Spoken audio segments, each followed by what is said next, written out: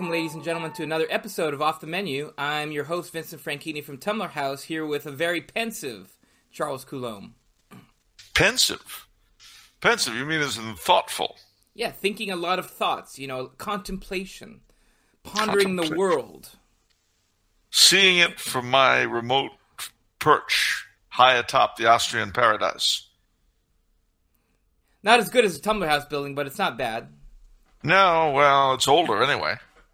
And the best part of it is that the plumbing of the Tumblr House building is better than the plumbing here.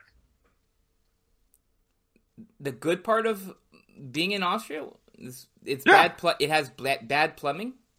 Not all of Austria, of course, but some parts of Austria have pretty bad plumbing. Oh, okay. Well, it's an old country. Yeah, older than all Arcadia and Monrovia combined. That's true. Oh. So, what's new? What is new? Well, let's see. It is Easter week. By the time our beloved fan club out there in television land see this, it will be the Monday after Mercy Sunday. Oh, not our patrons. Our patrons get early access. Don't forget that. Patrons get early access, but for the hoi polloi, they're going to have to wait till the day after Mercy Sunday, which is okay because, we'll be merciful. But we're coming here sort of a high coming down off Easter. The bunny was good to me this year. Lamb was the order of the day in this part of the world. They make a big deal about Easter in Austria. And one of the customs they have on Holy Saturday is that just as anywhere else, the Good Friday service ends with an empty tabernacle and so forth, and with the Blessed Sacrament brought elsewhere. But that elsewhere here is in the form of a tomb. And this is a common custom in Catholic Europe and other parts, Spain, Spanish America, and other places. But you'll have on a sort of side altar a statue of the dead Christ with flowers and all that, as though he's laid out in death. But then over him, the Blessed Sacrament and a monstrance. So you're at once venerating the image of the dead Christ and adoring the living Christ at the same time. And then the churches are surrounded by what are called Ostermarkt, Easter markets, which are the spring equivalent of the Christmas markets, so they don't last as long. And that was really, really a lot of fun.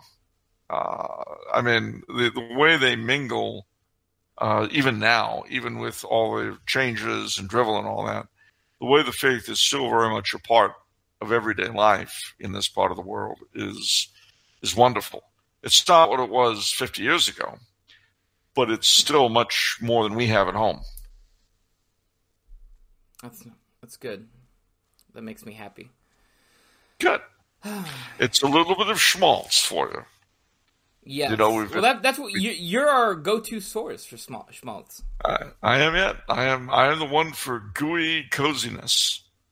I don't know if I like it in those terms, but yeah. Well,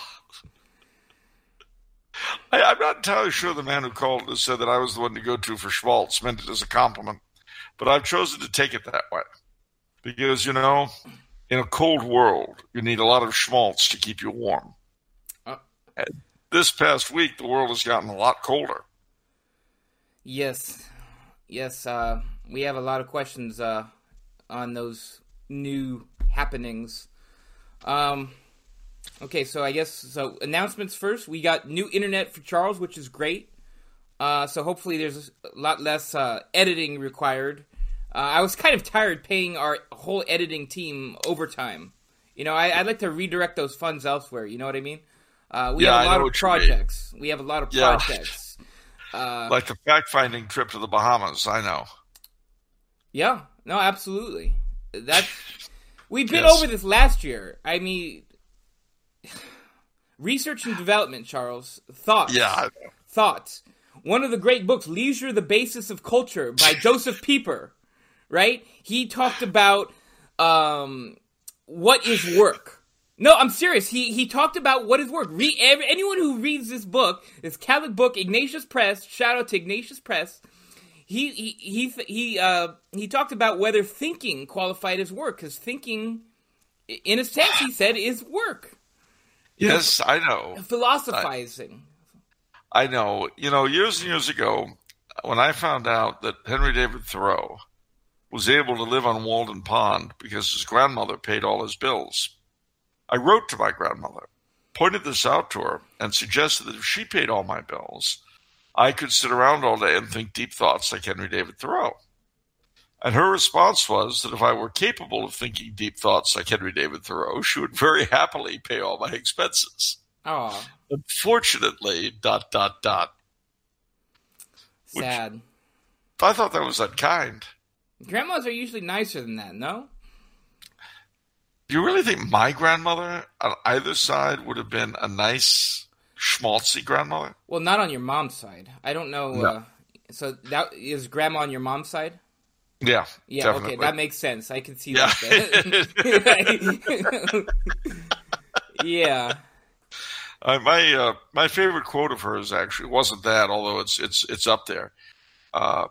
They were having a party of some kind, and someone did something untoward. I don't remember what it was, but a fellow came to tattle on the offending person and said, "Did you see what Mr. So-and-so did? It was terrible." And Nana said, "My good man, there's only one thing worse than committing a faux pas in public." "What's that?" "Noticing it." Okay. Well. Well, I think what annoyed her was the guy's glee in reporting it. Oh, right. It's a little bit like my dad's line, those who are easily scandalized generally enjoy it a whole lot. Yes. Absolutely. "Oh, it's awful. Tell me more. Then what happened?"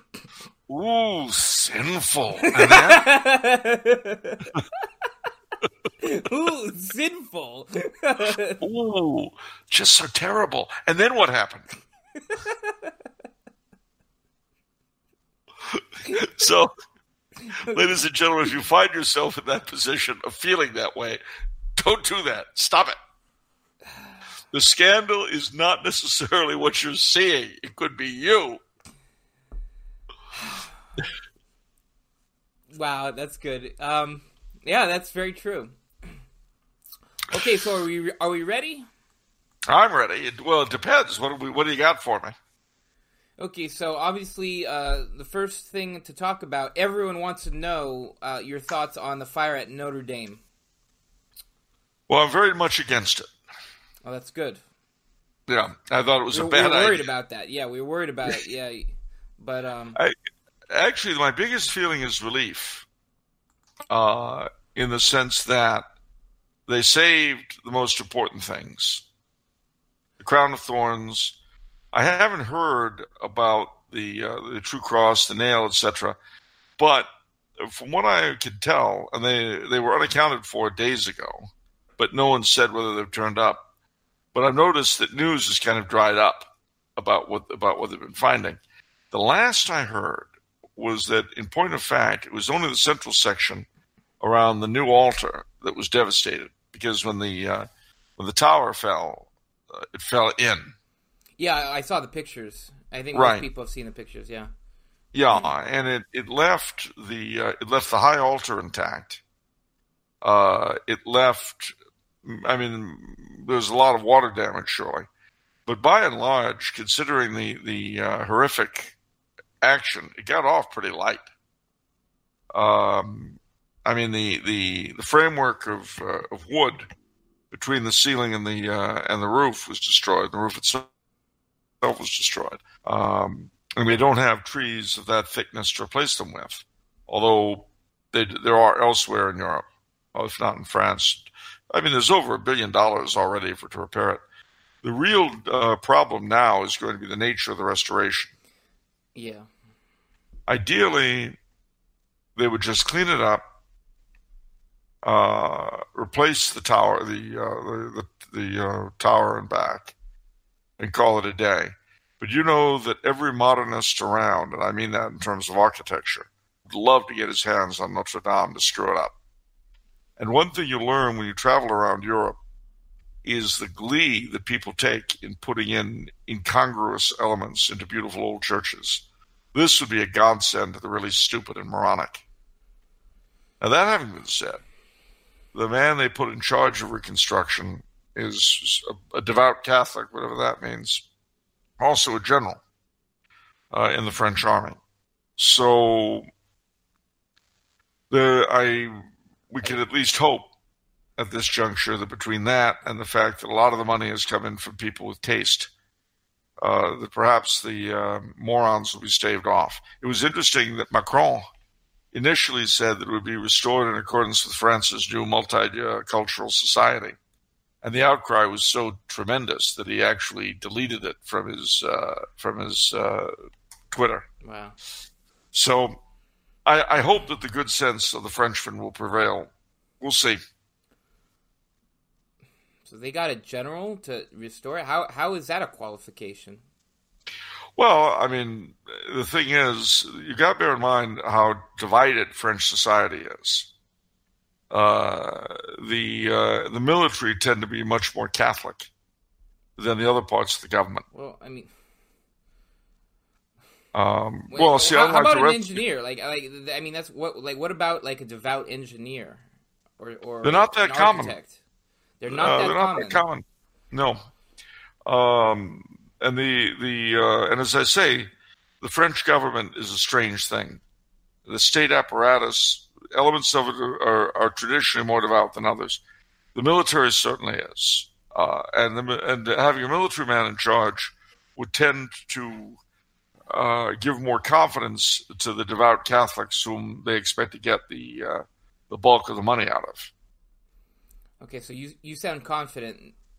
I mean, are you confident? I don't. I wouldn't say confident. I'd say hopeful. Okay. Confident would be too strong a word, but I'm hopeful that a combination of things. I mean, you remember that the churches in France are owned by the state. That is, all the ones built before 1905 are owned by the state. And I know that in many particular cases, you even had, when the changes came along, because they had to be approved by the town council, the priest might want to, completely gut his church and build a Vatican II monstrosity. But if the city hall wasn't interested, it wasn't happening. And there were many, many examples of communist mayors across France refusing to allow the ruin of their churches simply to spite the priest. I mean, it's a weird setup. Okay. But that's why I say I'm hopeful, but there's so many factors at play that at this stage I couldn't begin to predict the outcome. Okay. What do you think about, tangentially, what do you think about the proliferation of church burnings in France? Well, I would hesitate to say that the Muslims are responsible for it all, but it certainly is becoming popular. And people being people, life being what life is, it'll eventually, I think, produce a backlash. And if the authorities do not do something to stop it, people will take these things in their own hands. And we know that when that happens, it's usually very unpleasant. But if that's the case, the fault will lie, to be honest with you, neither with the perpetrators nor with the vigilantes who string them up, but with the government that refused to do anything in the first place. Okay. Okay, well, this leads into the Sri Lanka bombing of the Easter worshippers. Yeah, the Easter worshippers. All those Easter worshippers were killed. Who do I get to pistol whip? Who came up with that? Some think tank probably from the Washington Post or the New York Slimes, something like that. I'm sure. For the more moronic amongst us, we do not worship Easter. Easter is an island. Easter is a holiday. Easter is the feast of the resurrection. It is not a deity we worship, not like Mammon, whom so many of our moronic rulers worship. No. Go ahead. They were Catholics. They were Christians. Say it. Name it, claim it, tame it. That's right. Okay. Don't be afraid, little munchkin rulers of ours. Don't be upset or worried that if you mention the fact that Catholics are murdered in cold blood, don't think we're suddenly going to rise up and push you out of your plush homes. You'll still be safe. There is an interesting headline from Spectator.us, which asks an interesting question. What's that? The headline says, "We condemn the ideology behind Christchurch. Why didn't we do the same after Sri Lanka?" Well, I can't tell for sure, of course. But thinking again of our moronic masters who determine so much of these things, and I'm not saying being a moron is a bad thing. It's inconvenient if you happen to be in charge and a moron. But still, I've lived that way most of my life, so I'm used to it. You know, having such wonderful people rule my life for me. So I'm really not upset by it at all. It's what I know. It's what I'm used to. I'm used to morons ruling me. Well, and I theoretically I've got a slight problem with it. But in terms of everyday life, I suspect it's because on a certain level they agree with them. I mean, remember, I'm hasten to say that I'm not painting all Democrats with this brush, because it's a mindset that transcends mere political party names. You'll find many, many Democrats, particularly the poor and more ignorant sort. I don't mean moronic, I mean ignorant. Moronism is something I reserve for the rich and powerful. But the more ignorant amongst us aren't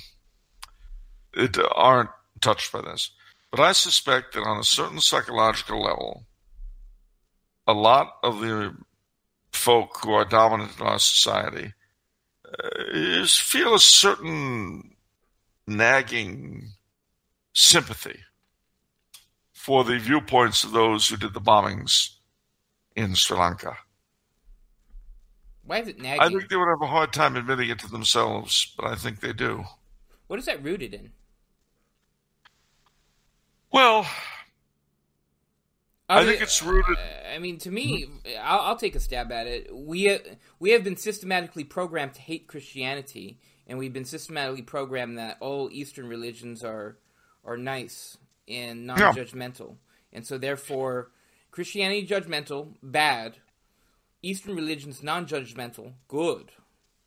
Yeah, and of course that in itself is rooted by a phenomenon very specific to the generation of 68, the boomers, etc. And that is a hatred of the culture and tradition they inherited, which was all bound up with Christianity. I mean, basically, in a certain sense, churches being blown up are like Daddy being shot again. Something they never had the guts to do while Daddy was alive. Especially because Daddy was also a World War II vet. I mean, I've always thought it was kind of funny that my generation dubbed our parents the greatest generation after years of treating them like garbage.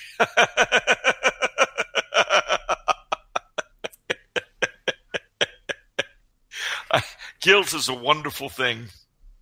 But nevertheless, we continue to trash everything most of our parents stood for. And so I think instead of calling them the greatest generation, we should admit that on some level we hate their guts. In the history of the United States, has that happened to some extent with every subsequent generation? Not like this. Not like this. I mean, see, one thing is that with the onset of the 20th century, you had the whole concept of youth and teenagerhood being a separate thing in and of itself and unto itself. Before that time, young people were simply adults in training. And remember, before technology and all that, life was hard, you know? The average life expectancy wasn't that high. And as soon as you were able to do so, you were working. I mean, they had children working in factories, for heaven's sake. 12-year-olds, 8-year-olds, in factories, in mines. That was what things were like in the 19th century. And people in that position didn't have time to worry about, how does American youth feel? How do the young people feel? You know what? Here's your shovel. Get to work or starve. Your call. Not my idea of a good time, by the way. I'm very happy that we did away with child labor. And I'm glad that we developed sufficient resources to be able to allow the people of my generation to have a pleasant childhood and a pleasant youth. But that had its downside. And its downside is that it produced a generation that now dominate us. My generation.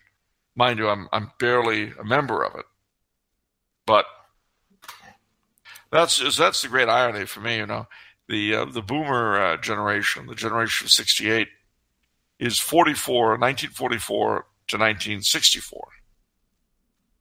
I was born in 1960, so, I get the short end of the stick no matter what I do. The non-boomers will hate me because I'm a boomer, and the older boomers will hate me because I'm sure not one of them. Who determines 64? Like, how do you come up with that? That seems like such a long cry from 1944. Well, it is. It's 20 years. But the average idea of a generation is that it spans 20 years. Oh, I didn't. Interesting. So okay. 64 to 84 is X.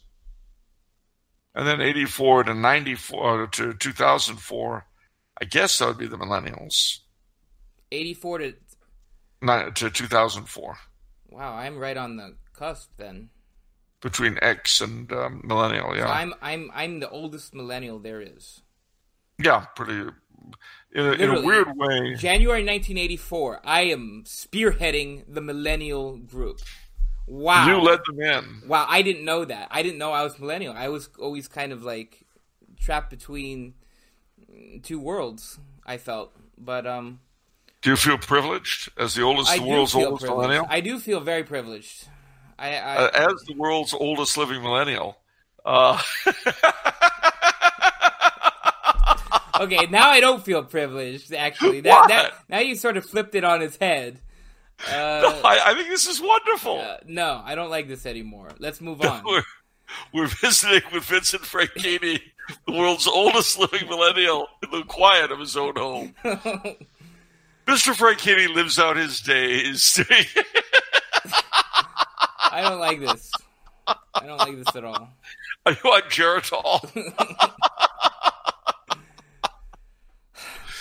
How are those golden age discounts working out for you? Well, would you rather be the world's oldest living millennial or the world's youngest Xer? Ooh, gosh, that's a tough question. So you're still on the cusp. Yeah. See, I can't even answer that question because I really don't like Generation X either. Well, then it doesn't matter one way or the other. Do you want to be kicked or socked? Your call. I mean, I don't mind the millennial generation. Just I don't want to be the absolute oldest. I don't want to be, Grandpa Millennial over here. You know what I mean? I love that. Grandpa Millennial. I don't like that at all. No, it's like being Grandpa Smurf. It's great.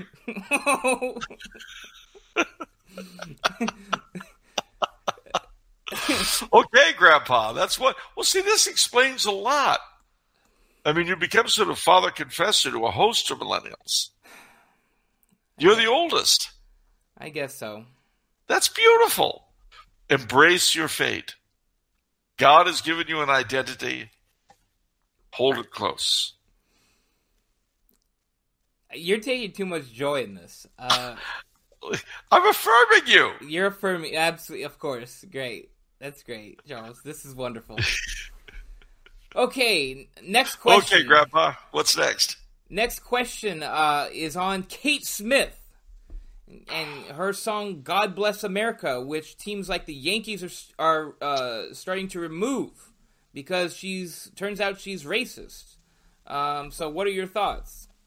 Well, I could sum them up. I'll enlarge upon this in a second, but I can sum them up easily. Well, what, to Kate Smith? No, to the worthless Yankees. By the way, I don't back you anymore.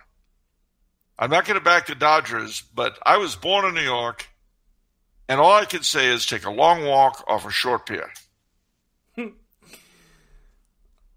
You know, what's ironic is that the song she made famous that they're not going to use anymore, they're going to ban. And they tore a statue down in Philadelphia, which makes it even better. But the song she made famous, God Bless America, by Irving Berlin, who, because he also wrote songs with racially charged lyrics, is probably going to go on the ash heap soon. But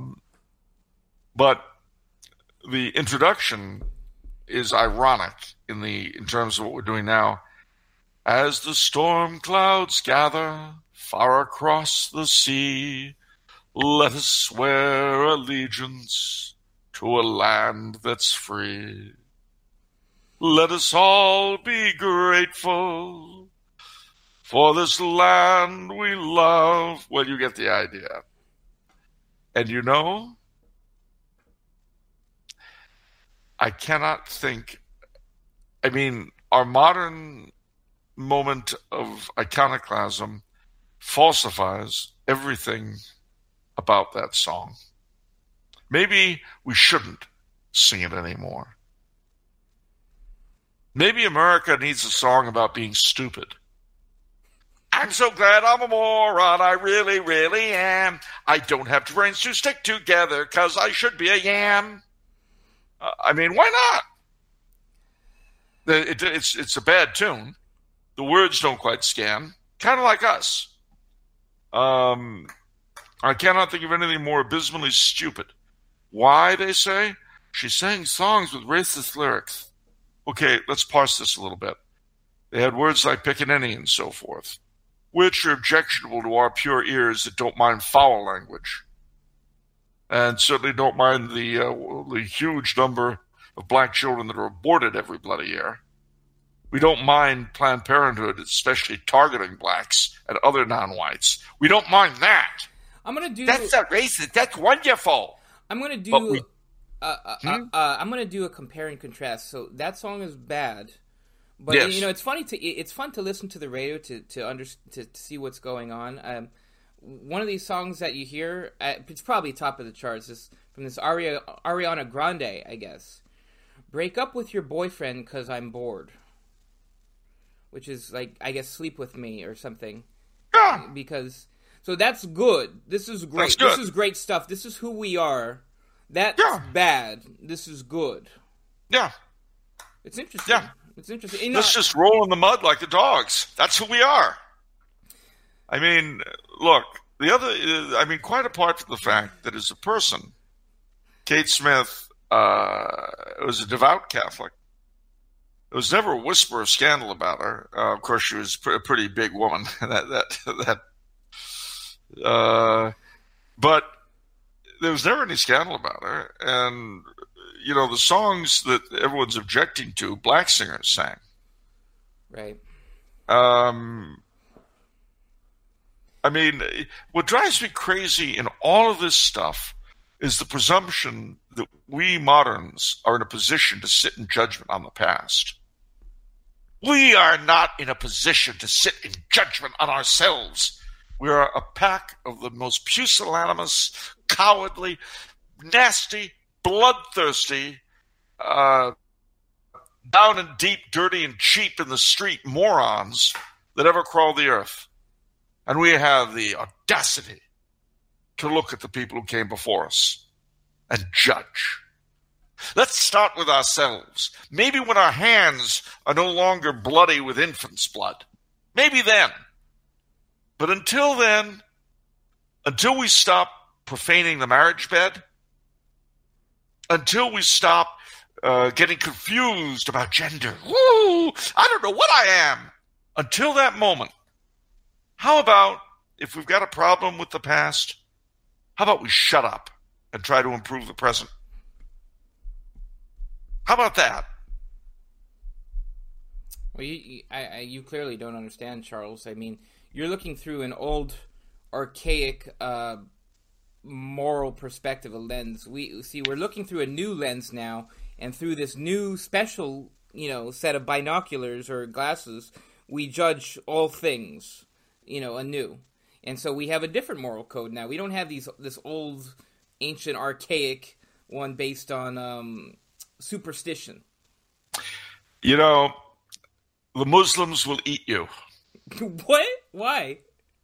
Because you're nothing. There's nothing to you. Hollow men. The Muslims know what they believe what they know. And they will eat you for dinner, O modern man. You can either return to the faith that made you great, or you can go where you deserve, the ashpin of history. I mean, our Lord said it very clearly. You are the salt of the earth. But if the salt loses its savor, it is good for nothing but to be emptied out and stamped upon by men. Yeah. Well, the only use for Western civilization, and that includes the United States, is as a vessel for the faith.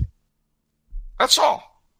That's the only reason why we've had all the blessings we've had. All of the mental quirks, shall we say, that made us such leaders in science and technology came to us, believe it or not, from habits of religious thought, specifically Catholic religious thought / Orthodox. The great synthesis of Western philosophy, of classical philosophy, Greco-Roman philosophy, Roman law, and the faith came to us from Palestine. Those three things combining with the energy of the Germanic and Slavic and Celtic tribes, they created this wonderful thing called Western civilization, which our worthless scumbag owners are trying to dismantle as quickly as they can. The problem is that for every action, there is an equal and opposite reaction. There will be one to all of this nonsense.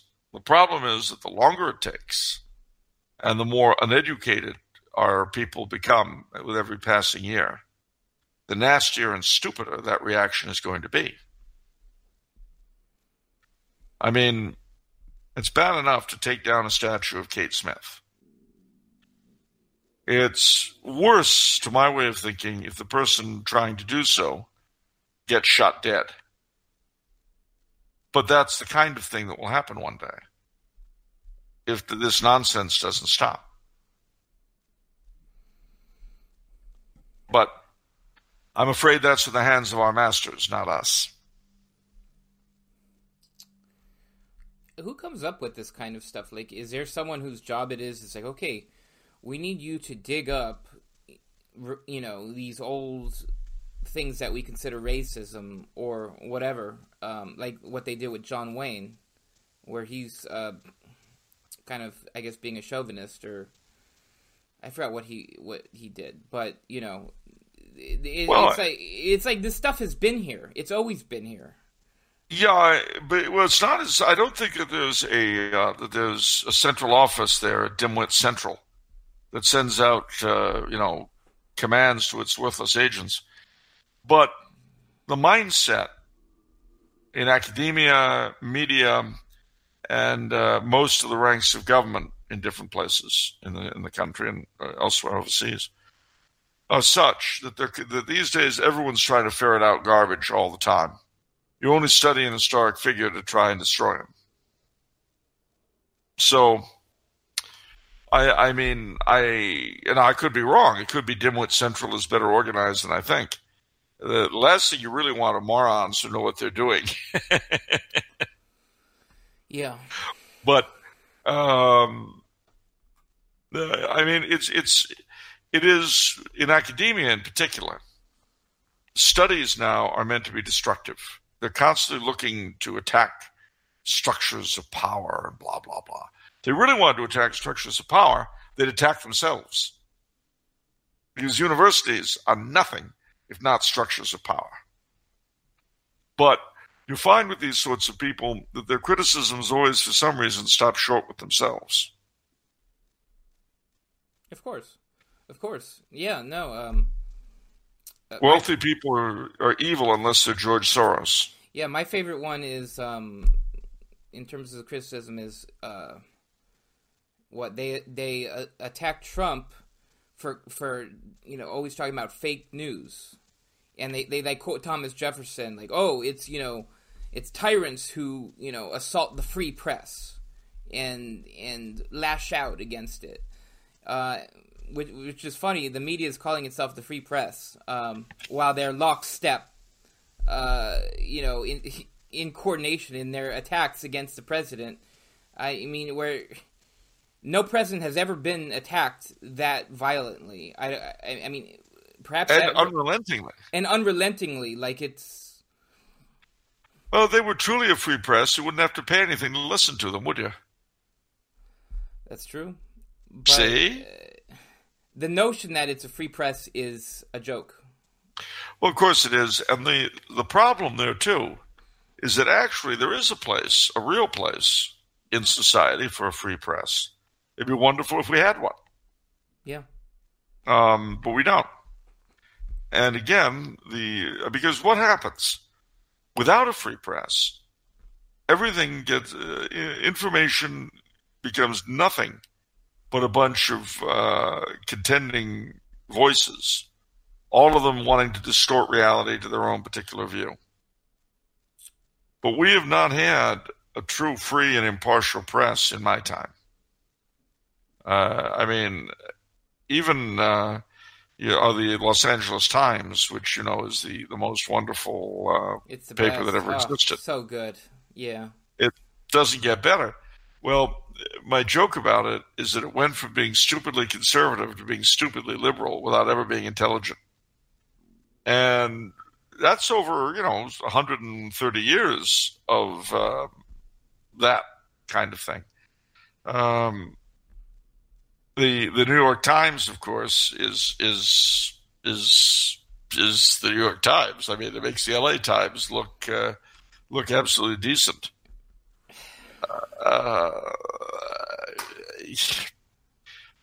The networks, I mean, the last time I watched CNN for any great length of time was the 2016 presidential election, and that was just for fun. Me too. Mean, I had a great time that night. That was, there are three things. There are three, to me, in my lifetime, there were three truly sort of like, where were you that day? There's three things. It was the Trump election. Like, what were you doing? Like you remember the whole day. Yeah. For me, it was the Trump election, obviously 9/11. Yeah. And then for me, the one that might surprise a lot of people, but for me, it is actually O.J. Simpson's Bronco chase. Oh, I remember that. Everybody was watching. I mean, like, this was... people forget that, how much of a... Like, this was before social media. Like, you didn't have, like, O.J. trending on Twitter or whatever. And so this was a very rare experience for everybody to be tuning in. And everybody lining the streets with, like, O.J. signs. And that was an event. Well, if you remember, though, back in those days, too, if there was any kind of high-speed chase, people were glued to the sets, watching them. There was a wonderful television program, which you can now watch on YouTube. Not that that's a plug. I have no financial interest.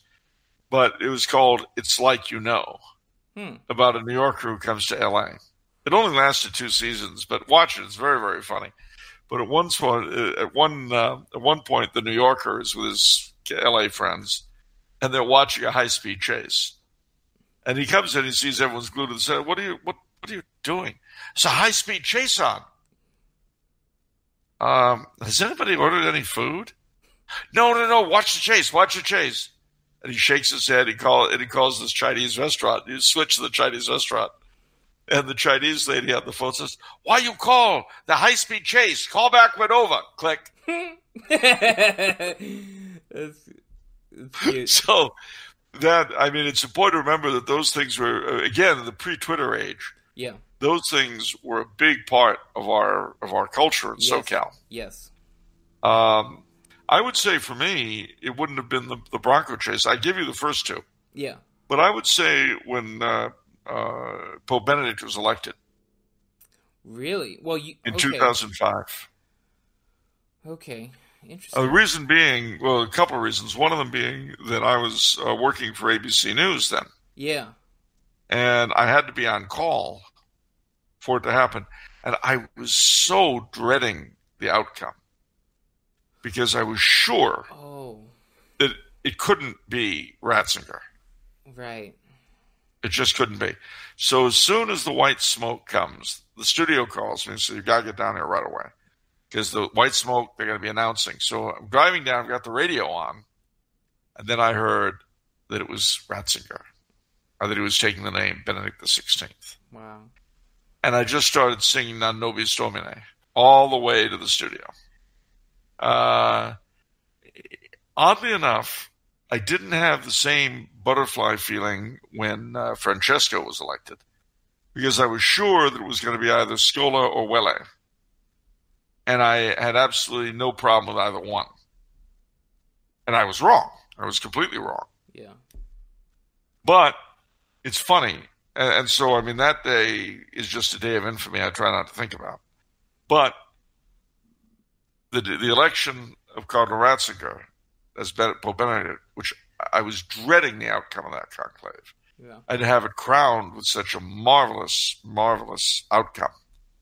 I'll never forget the joy I felt that day. Never.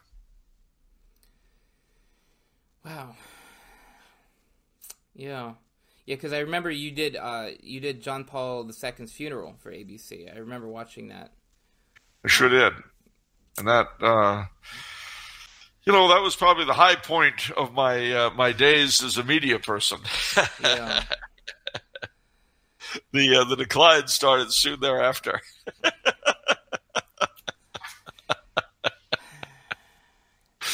But, and the funny thing is that I knew, the thing that blew me out of the water at ABC, I knew I was going to do it. I absolutely knew it. Didn't stop me. What? Oh. Well, because what happened was that after the Pope was elected, they had me on for another program, not as an announcer, but as one of the talking heads. I forget the name of the program, but it was an ABC Sunday thing where, you've got like 5 or 6 talking heads from around the country. And one of the anchors is in Washington, one of them in New York, and they're all in separate studios. And I was asked, Mr. Coulombe, what do you think of the late John Paul II's view of America? Now, I knew that the trained monkey was supposed to say, well, the poor dumb Polak, he really didn't understand how wonderful our democratic ways are and how perfect we are. I mean, not exactly in those terms, but that was supposed to be the impression I was to give. I knew exactly what I was supposed to say. It's not what I said. What I did say was, well, we Americans are a very provincial people. We don't really understand ourselves very well, let alone foreigners. Whereas this was a man who had a real life, such as those of us in the media rarely have. He'd been a miner, he'd been an actor, he'd been in the resistance against both the Nazis and the communists. And he had an education, the like of which none of us media folk generally have. I mean, he's incredibly brilliant. So I would say he probably had a much better view of us, a much more accurate view of us than we do ourselves. Well, it was a live feed, went all over the country. And the look on those two guys' faces was so cold. And I knew that was it. And I knew it would be it. I bear them no ill will to this day. And as soon as it was over, the cameraman whom I'd worked with all through, the papal death and the election and the funeral and all that, he said to me, he was black, and he said, Mr. Coulombe, that was great. You ain't never going to work here again, but that was absolutely great. Did he really say that? He really did. He really said exactly that. And we both laughed neurotically.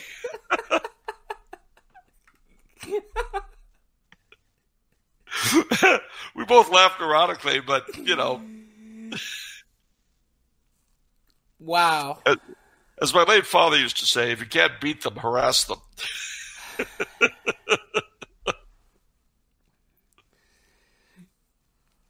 Wow. So that was that. I mean, it was worth it, I guess. You self-immolated on live national TV just for the look on everyone's faces. Pretty much.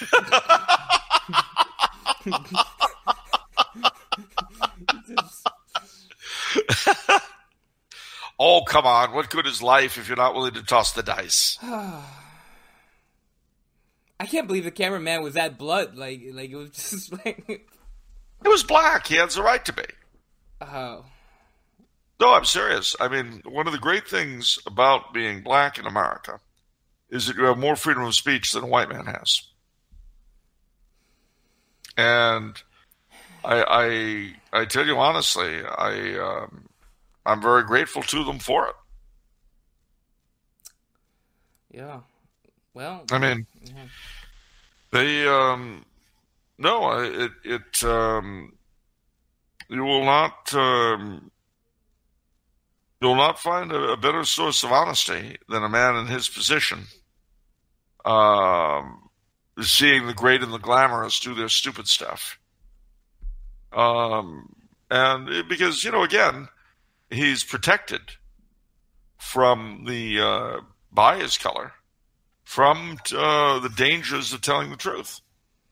And absolutely, that's how we were able to have a traditional Latin mass in LA Archdiocese during the dark days of the 90s. Did it 80s too? Was it 80s too? 80s too, yeah. And 80s too. Yeah. Yes, it's true. And I tell you, I do not begrudge them this much. Yeah. It's a gift from God. And of course I'd worked with him all this time, and we had a great time joking and all that all the way through. So when the time of my Waterloo came, you never told me that. You never told me this story, and I didn't even know you did this. I'm surprised you didn't really broadcast that. That it's like, oh hey everybody, I'm going to be on national television. Well, no, I didn't. I talked a little bit about your brother was actually the mastermind of it, to tell you the truth. Yeah. Back then, you could still, we would still come down from the penthouse occasionally before you did the whole Catholic Howard Hughes thing. Yeah, But, yeah. No, I really, it was a great time. I really enjoyed it, except for the mad dash to get there before the announcement, which they would send a car for me, a chauffeur-driven car every morning to take me to work. Nice. That was fun. Okay. All right, one more kind of a quasi news item. So again, so as I perhaps broadcast an episode or two ago, I just joined the Knights of Columbus. I'm still a little first-degree peasant, so I'm still being, shown the ropes, and I'm still learning the situation. But I've recently discovered sort of an issue within the Knights that I think a lot of people are interested in, which is the Supreme Knights Council is changing the regalia. They're updating it. They're modernizing it. So I'm gonna bring it up on the screen to illustrate the change, the before and after change. So we've got the old version on the left, and then we have the new version on the right. Now, Charles, you're fourth degree, right? You're a big shot. You're a big shot. I'm hardly a big shot. I am fourth degree. I am not, never have been a member of the color guard. Probably it's because I couldn't commit to it, time-wise. But I would have been proud to wear the uniform then. Right. So what do you think of the switch here? I think it's horrible. I think it's a very bad idea. And there are a number of reasons for saying it. Number one, I know for a fact that there was virtually no consultation with the councils. This was just sprung on everyone as a as a fait accompli. They said they'd made extensive consultations. I don't believe that. I actually don't believe that, because if they did, this wouldn't have happened. The question is who they consulted. Yeah. I mean, you can extensively consult people when you get what you want to hear. Yeah. I mean, look, if I want to push the work of a particular author who most people think is pretty bad, but I consult literary clubs devoted to him on every continent, I could probably get some extensive consultation that he was a great writer. Yeah. But the truth of the matter is, this was presented as a way to attract youth to the color guard. Well, I've got to say it's kind of on a par with saying we need guitar masses because it'll attract the youth.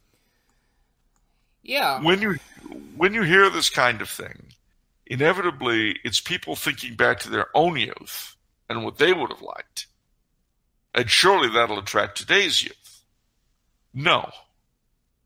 I mean, and the worst of it is, it would be one thing if the uniform was better than the old uniform. But the whole beret and suit look, it looks like the Royal Canadian Legion. Yeah. And don't get me wrong, I like the Royal Canadian Legion. Okay? Yeah. I do. They're great. But the Knights of Columbus should not be easily confused with them, especially in the United States. Yeah, I mean, to me, the new uniform is so lackluster. It's just a suit with a beret. Yeah. The thing I always say is that the young people, even more so than old people, young people have a great appreciation of epic. Things that are epic. Things that feel epic. Which is why, we like more, we like the Latin Mass. Because we like the incense. We like the smells and the bells. We like the feeling of epic. And the beret, or the new outfit is just a beret and a suit. So, it seems like they're embarrassed, or like someone said. Now, I have heard some criticisms from young people of the old one. I heard one young gentleman said it's the Captain Crunch hat, from the cereal. You've got the hat, Captain Crunch. I thought that was kind of funny. So I guess there's some. It feels like to me like Supreme is embarrassed because it's old fashioned and perhaps it feels antiquated, but. Again, Supreme, and I can't say this for sure. I don't know, but I can't imagine that the average age at Supreme would be younger than me, and if they're older than me, or my age, then they're prime boomers. And again, we come to the same problem that boomers have in every other aspect of life. I would say also another problem with the uniform change is that there are a lot of knights out there who are fearful of the current regime. And by the way, I am not saying that this is true. I have no reason to believe this myself. And I have absolutely no reason to say that it's a fear that's justified. Yeah. But there's a widespread fear that the current administration of the Knights basically want to go the route of the Foresters and jettison all the fraternalism and be just a big insurance company. Because, of course, insurance is the big mainstay of the Knights of Columbus. And a lot of other Catholic fraternal orders have gone that route. And non-Catholic, the Foresters and so forth. And I'm sure that's great in terms of maintaining a profit as a business. But in terms of being what our beloved founder, Father McGivney, wanted us to be, that's a whole other issue.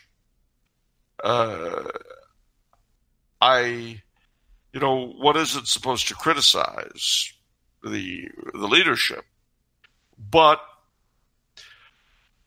I personally think the real reason why there are problems in terms of recruiting for the Knights of Columbus, so this is just me, I could easily be wrong, and I'm certainly open to correction, is not that the uniforms are outdated, quote unquote.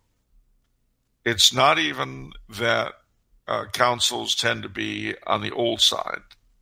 because every organization these days tend to be heavy on old people, and if they know what they're doing, on very young people. But somehow my generation and the ones immediately after us are missing. I don't know where we go, but we're not there.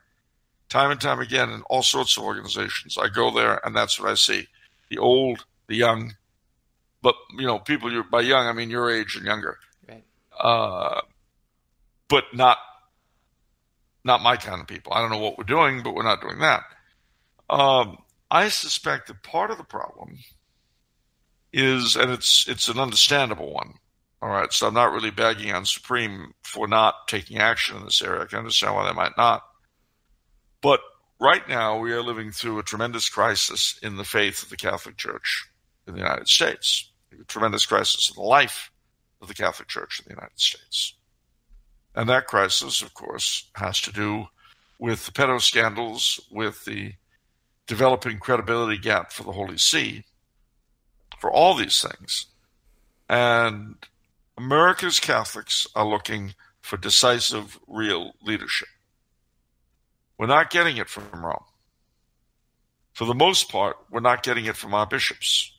I say for the most part because there are some honorable exceptions. This would be a tremendous time for Supreme to step up. But it's not likely to. And the reason it's not likely to is that you can't really expect Supreme to take more of a stance than the generality of the bishops. The Knights of Columbus have always been very much tied, and for very good reason, have been very much tied to the clerical leadership of the Church. And certainly when we were founded, and for many decades thereafter, that made perfect sense, and it was of tremendous benefit to the order, to the hierarchy, and to the Catholic people at large. Whether it's still a benefit is something that probably we need to reconsider. But at any rate, if Supreme are really, really keen on overcoming our membership problems, then I suspect that providing a clear voice in these troubled times would be a great thing to do. The problem is, of course, that a clear voice could very well bring us into a collision course with some of the hierarchy. And that is not something the Knights ever want to do. It may be something that we end up forced into. If we had an episcopate like Germany's, well, see that again. I mean, Cardinal Tobin has attacked the Catholic Catechism of the Catholic Church, and I don't think we're going to be hearing too much squawking from our side. Yeah, approval. It's quite a dilemma. Approval from the hierarchy, I think, is a little important. I know. My council is we serve 3 or 4 parishes. Yeah. I know one parish. Apparently, we're not allowed in one parish because we're too Catholic, and they're like, no, we're not going to let you in. And yeah, that parish has a certain reputation, liberal reputation. But couldn't the bishop also do that and say, Knights, you aren't allowed, in these parishes? Yeah. See, so that's a problem. That would be a problem. You sure could. I mean, the Knights of Columbus are. I mean, that's our Achilles heel in a sense, and it's not an Achilles heel that could be fixed because it's the very nature of our calling to work in concert with the hierarchy. Could the Pope do like an equivalent of like what Benedict with the Latin Mass? Could a Pope say, the Knights do not need permission in order to work in tandem with a parish? Sure, it could. I mean, the Pope could do whatever he liked. I wouldn't. As far as this pontificate goes, I wouldn't hold my breath. Yeah, but he could. I mean, look. The funny thing is too that the Knights of Columbus are one of a whole number of similar fraternal orders around the world based upon the Knights of Columbus, which was the oldest and most successful. Yeah. I'm also a member, as you know, of the Knights of Peter Claver, which is basically the Black Knights of Columbus, founded because in the good old days, quote unquote, it was very difficult, if not impossible, for black Catholics to join the order in the South. And so, just as St. Mary's, New Haven, is the cradle church of the Knights of Columbus, Mary Immaculate in Mobile, Alabama, is the cradle church of the Knights of Peter Claver. Mm. But in Ireland, you have the Knights of St. Columba. In England, you have the Knights of St. Columbanus. In Australia, you've got the Knights of the Southern Cross. And in South Africa, you have the Knights of Da Gama. There are a few others scattered around, the Knights of Marshall in Ghana and so on. Basically, it's mostly, not entirely, because the Knights of Columbus, oddly enough, were found in the United States, Canada, Mexico, Poland, the Dominican Republic, the Bahamas. And one of my curiosities, and it's not one that I'm going to get fulfilled likely anytime soon, is what fourth degree rituals are like in foreign countries, because it's patriotism is the degree. Yeah. And it's very much centered on that. And I'm just curious as to how the other national branches of the order deal with that. But at any rate, no, I mean, listen, I love the Knights of Columbus. I love what the order has always stood for. Its defects are defects that are not, shall we say, confined to it. They're the defects of the time in which the church is going through.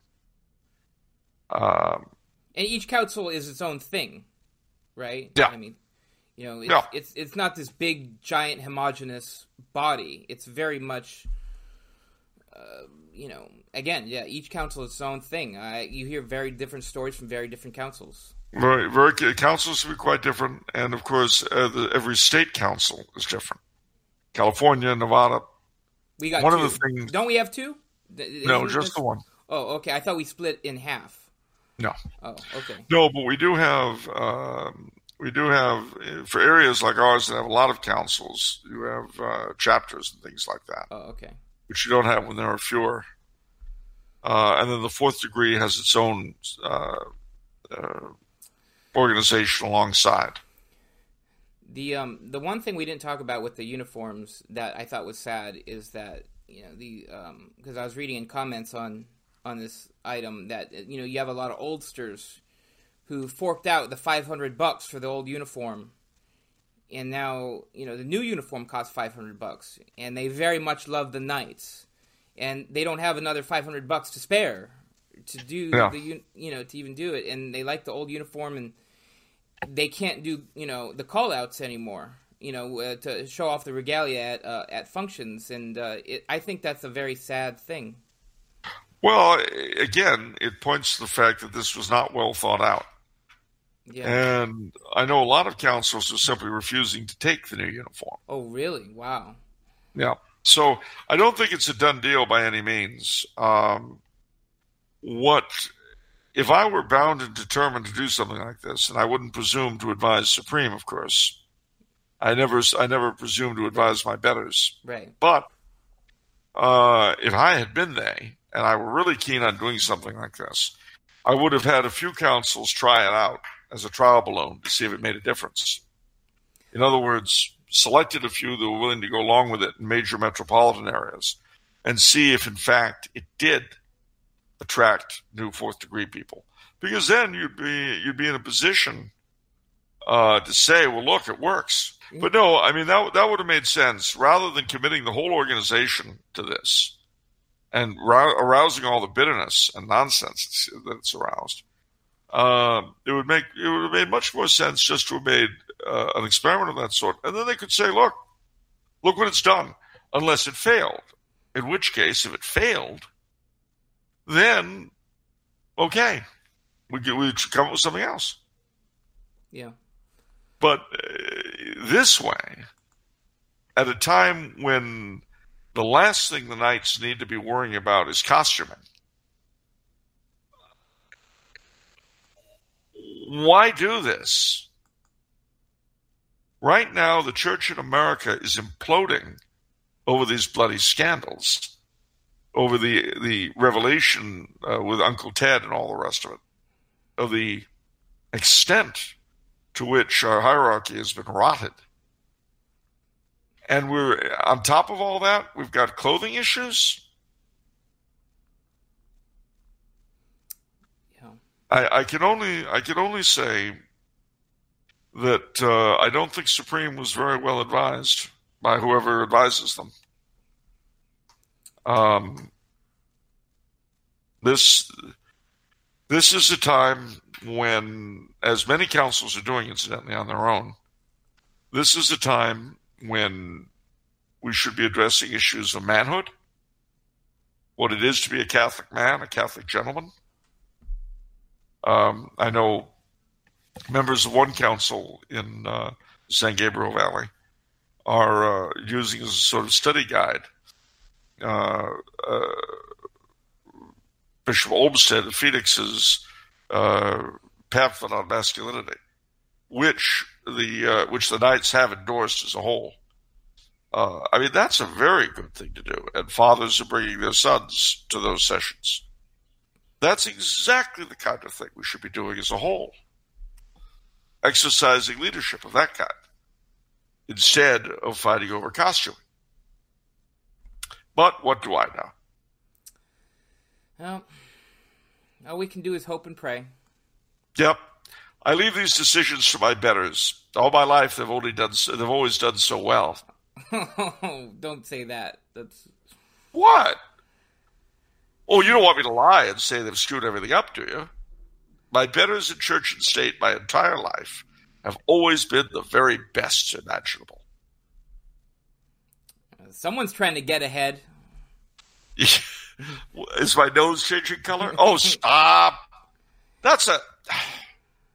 You know, there was an old civil rights song my parents used to sing that had the refrain, "What did you learn in school today, dear little boy of mine?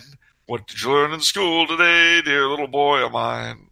And the one verse that I remember so, but this is the one that's germane. "I learned our government must be strong. It's always right and never wrong. Our leaders are the finest of men, and we elect them again and again. And that's what I learned in school today. That's what I learned in school." Nice. It's good to know that from that day to this, in church and state and every other element of society, it's a strict meritocracy, and only the best are in charge. That's how Tumbler House modeled our great and wondrous corporation after. Tumbler House models itself well on this very thing. Yes. The best rise to the top, like the soup. No, like... That's not how it goes, Charles. Just waiting for a ladle to come along.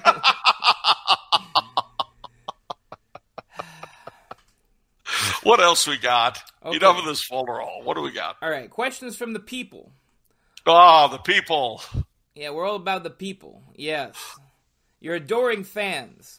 The people, yes. All right, first question is from Michael Bates. Hello, Michael Bates. Hello, Mr. Coulombe. Could you please talk about Augusto Pinochet, the late Chilean dictator? I'm a fan of Francisco Franco and would like to know your opinion on Pinochet's regime in Chile. Well, first things first. As we know, he came to power through overthrowing his predecessor, who was a man whose name was... I can't believe it. It's got right out of my head. I don't remember his... Ladies and gentlemen, I'm sorry about this. I know it like the back of my head. I remember watching the television while it was going on in 1973. But his predecessor, whose name I can't remember, was a communist. Now, his election was not what led the army to overthrow him. What led the army to overthrow him was his beginning to create Allende, Salvador Allende. There we go.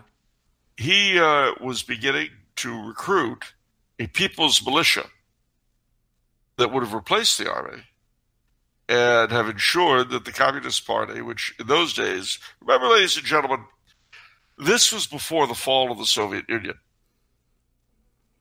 people forget, and they're certainly not going to be reminded in school the way they are the Nazis.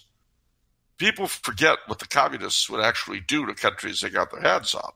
The countries didn't do very well. Now, living where I am right now in Austria, tomorrow I'm going to go to Budapest for the weekend, I get my snout filled a lot with what communism was really like. I think one of the reasons why the Western Europeans and the Americans consider the Central Europeans so retrograde is because the Central Europeans had their faces smacked into reality real hard in a way that Western Europeans haven't had since World War II, and Americans haven't had probably since the Civil War, maybe the Depression. That was the last time we really came face to face with reality. But anyway, Allende was not happy with the notion that Chile would go the way of Poland, Czechoslovakia, etc. And the Soviets, who already had their foothold in Cuba, and were just looking forward to Chile as an added feast. So what did Pinochet do? To prevent Chile from going that way, he overthrew the government, and he put himself in charge. Now, it's an interesting thing about that. What does Catholic teaching on revolution teach us? When is a revolt justified? Well, several times, several things have to be required. Firstly, there has to be a clear danger to the Catholic faith. What are you citing from? A specific document I can't pull out of my head, but this is... A papal document. Yeah, but it's consensus. Okay. I'll in our next episode... I just wanted to... I was just curious whether it's papal or whether it was Aquinas. A mixture of the two, probably. Okay. But I'm so used to repeating this that I couldn't give you an exact background. Okay. It's certainly repeated often enough. The first is that the Catholic faith be actually threatened. In a communist takeover, yes, there's always an explicit threat to the Catholic faith. Always. Communism is atheism. There's no question about that. So, the second, would doing nothing result in something worse than revolting would?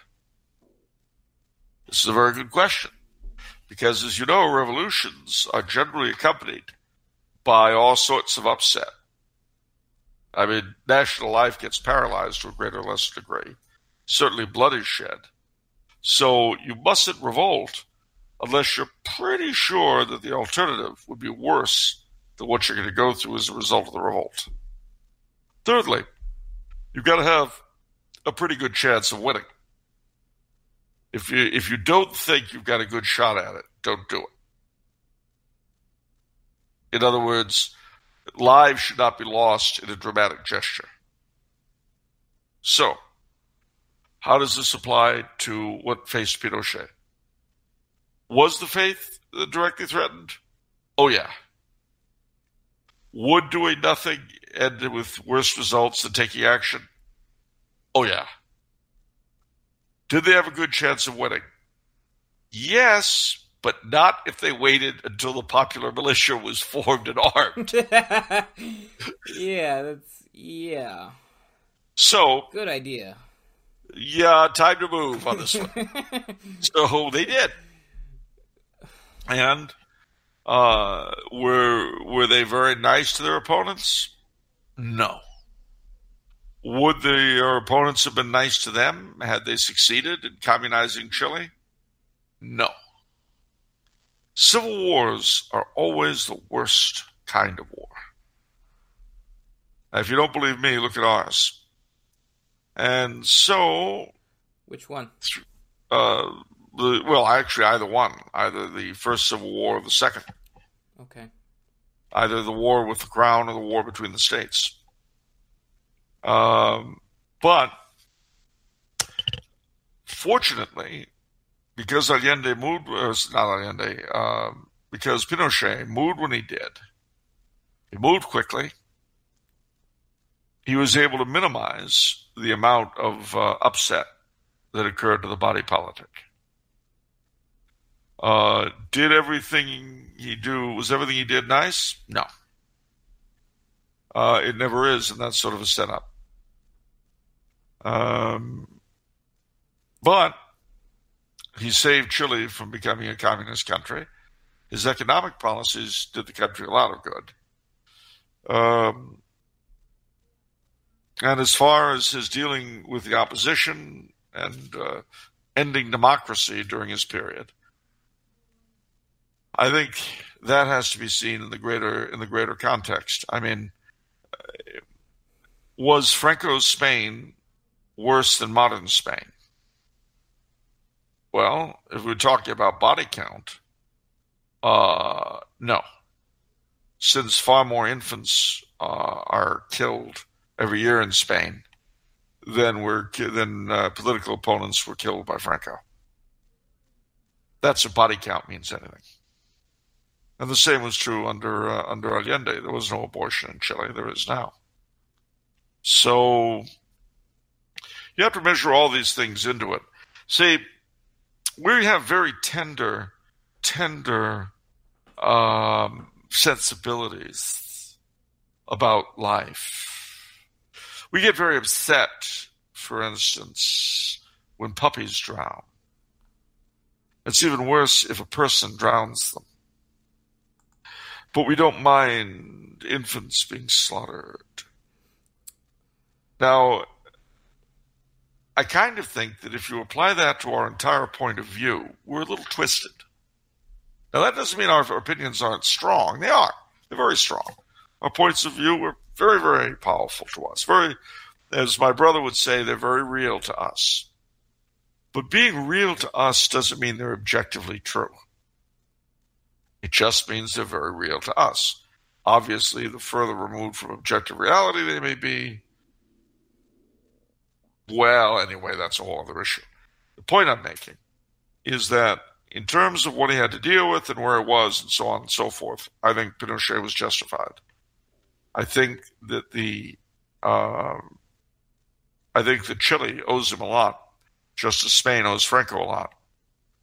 And I think that the punishment that was meted out to Pinochet as an old man was completely unjust, even as I think the attempts to drag out Franco's body now are unspeakable. I think the Prime Minister of Spain is unspeakable. And, I hope may he receive what he wants to give. Okay, so Francisco Franco was a fascist, right? Was what? Fascist? I'm sorry, what?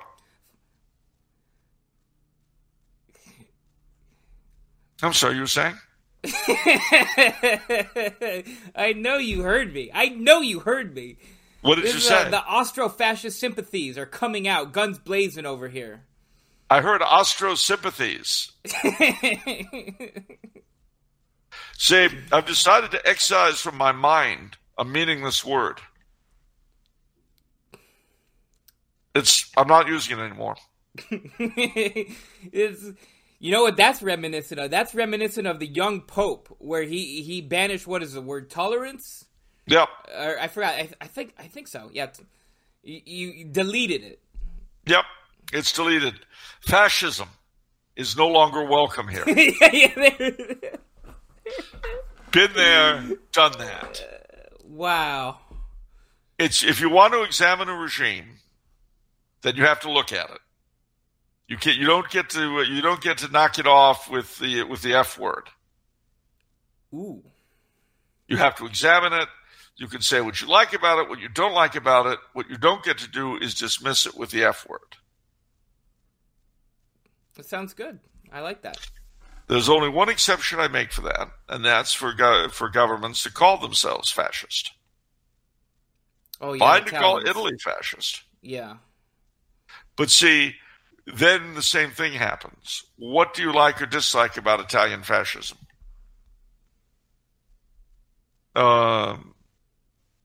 That's, Okay. Right, very good. Next question is from a gentleman named Quuck. What does Mr. Coulombe think people should wear to Mass on Sundays? satin and burlap. Yeah, No. practice what you preach, Charles. No. Well, I think they should wear to Mass whatever they would wear for a job interview or meeting their congressman. Well, I don't know. I don't know if it would be that high for meeting your congressman. I mean, would it? Yeah, I think God is a little bigger than a congressman. I mean, how about the president? How about the president? Yeah, the president. Let's do that. The president, or for that matter, if you're a Canadian or Australian or British or something, the Governor General of the Queen. There you go. Why, you ask? Well, because he's like God and stuff. Now, does that mean that if you can't afford to dress well, you shouldn't go? Not at all. Not at all. You should just wear the best of whatever it is you've got. If the best of what you've got, is your two gunny sacks, the better of the two gunny sacks, well, then wear that. But wear what you would wear if you were going someplace you really thought was important, to see someone you thought was worth seeing. That just seems commonsensical to me. If I really believe that's God on the altar, then I naturally want to appear the best I can, not for the other people in the congregation, not for the guy in the funny collar and the dress, no. For the man, the being, the God-man that sits on the altar throne. Him. Yeah, well, yeah, I mean, you say it's just common sense, but common sense is a pretty rare commodity nowadays. I mean, have you seen common sense prices? They've been skyrocketing. I mean, just, not at the 99-cent store. That's where I do my shopping. And I know that's where the commissary does its shopping, so buying in bulk. Well, no, but I mean, honestly, if I were a priest, and I wanted to address this issue, that's how I would do it. Okay. All right, next question is from Superfan Jay Voiles. Hello, Superfan. All right, he asks, what are the things that Catholics and Protestants agree about? And are there any positive things that happened because of the Protestant Reformation? Well, let's do the last one first. Okay. No. Now, let's move on to the second. Wait, no, let's stop there. Are there any positive things that happened because of the Protestant Reformation? The only thing you could say that were positive was the Counter-Reformation. Yeah, see, I didn't want to say there was something directly positive from the the Protestant Revolt. But this question made me think of the theme that you're big on, which is God writes straight through crooked lines. Yeah. And so it's like, for example, with the Pope Francis situation, you have stated that you believe that will lead to a clarification on papal infallibility. Yeah, it's sort of like a stress test. Like, okay, here are the holes in the ship, and we need to sort of fix these things. And so, so did the Protestant Reformation lead to good actual reform? Excuse me, I keep saying Protestant Reformation. Protestant Revolt lead to good, actual reforms in the church? Did we shore anything up? Well, yeah. I mean, happy fault in this particular case, as did the French Revolution. But, just like the fall of man, they said, oh, happy fault, because it led to the coming of Christ and his death and resurrection. But it doesn't make it any less a fault. I still wish Adam and Eve had left the tree alone. Right, right, yeah.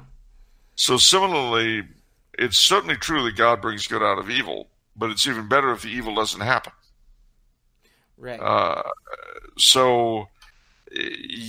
got the Counter-Reformation, which brought forth a lot of good things. And being here in Central Europe, just chock-a-block with Baroque. Seemingly every other church I go into, my breath is taken away. I mean, I'm talking about little parish churches in the middle of nowhere. You go in, it's, my heavens. If it were in the States, you'd have people lined up to see them. Yeah. But nevertheless, that doesn't change the fact that the original thing was not good. Right. So as to what we agree with on the Protestants, it all depends on what kind of Protestant you're talking about. So if, for instance, we're talking about high church Anglicans or Anglo-Catholics and certain high church Lutherans, then we agree with them on virtually everything except the supremacy of the Pope and infallibility. I mean, I have met people in both camps who accept the Assumption of the Virgin Mary or Immaculate Conception, not papal infallibility, of course, but the apostolic succession, the real presence, the seven sacraments, prayers for the dead, all that stuff.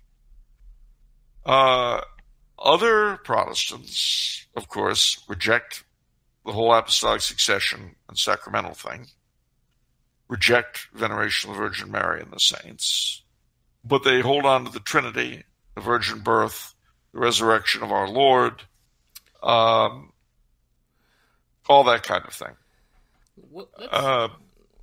Let's talk about. Okay, okay, sorry, excuse me. But some of them reject all of that. The virgin birth, the resurrection, the miracles of Christ, the divine inspiration of the Bible, all that goes out the window. The Trinity, for some, goes out the window. So basically, the problem you have with Protestantism is that it can range all the way from Anglo-Catholicism to Unitarianism and anything in between. Okay. Let's take a specific person, just out of my personal curiosity, because Sure. One very, very prominent Catholic media figure called Billy Graham, a quote evangelist, and so where's Billy Graham on this spectrum? Well, given that he never converted to Catholicism and that he continued to receive the ordinances in his own church, I don't recall if I think he was a Baptist. Yes, he was a Baptist. So he rejected infant baptism. He rejected the sacraments as we know them, the apostolic succession. He rejected the Pope, of course. All those things. Or I should say he rejected the papacy, because I know that he spoke very highly of several popes as individuals, but not as hierarchs. He certainly believed in the Trinity. He believed in the divinity of Christ, the inerrancy of the Scriptures. He believed in angels. He believed in the resurrection. He believed in the basic Christological doctrines while rejecting all the doctrines about the church. Interesting. Yeah, my brother was so triggered by that tweet. He had to respond and say, "I didn't know Billy Graham was Catholic." Well, strictly speaking, we should only call someone an evangelist if he preaches the entirety of the truth. I agree, 100%. 100%. I mean, and don't get me wrong, and humanly speaking, in a lot of ways, Billy Graham had a lot of admirable traits. And at different times, he was very friendly to Catholics and sometimes to Catholicism per se. I mean, I know he, for instance, he liked John Paul II very much as a man. And I'll say that as a man, he had a lot of admirable traits. You know, I hope somehow he became a Catholic before he popped it, but who knows? Yeah. All right. Next question is from Jack. Actually, next two questions are from Jack and both relate to voluntarism. His first question: Charles, in my seminary studies, we've been taught that voluntarism is the ultimate philosophical villain. In my own research, I have been drawn to Blessed Duns Scotus, who today is often painted as a voluntarist. Is voluntarism as bad as my professors make it out to be? Is a person automatically a voluntarist if he believes in the primacy of the will? And also, for everyone who doesn't know what voluntarism, what is voluntarism exactly? Well, basically, there are two in the Middle Ages, and we're talking, mind you, a lot of words like idealism and so forth have different meanings today than they did in the Middle Ages, or they've been used several times by different people to mean different things. Okay. The voluntarism of the Middle Ages was indeed the idea, as with Plato, that the will precedes the intellect.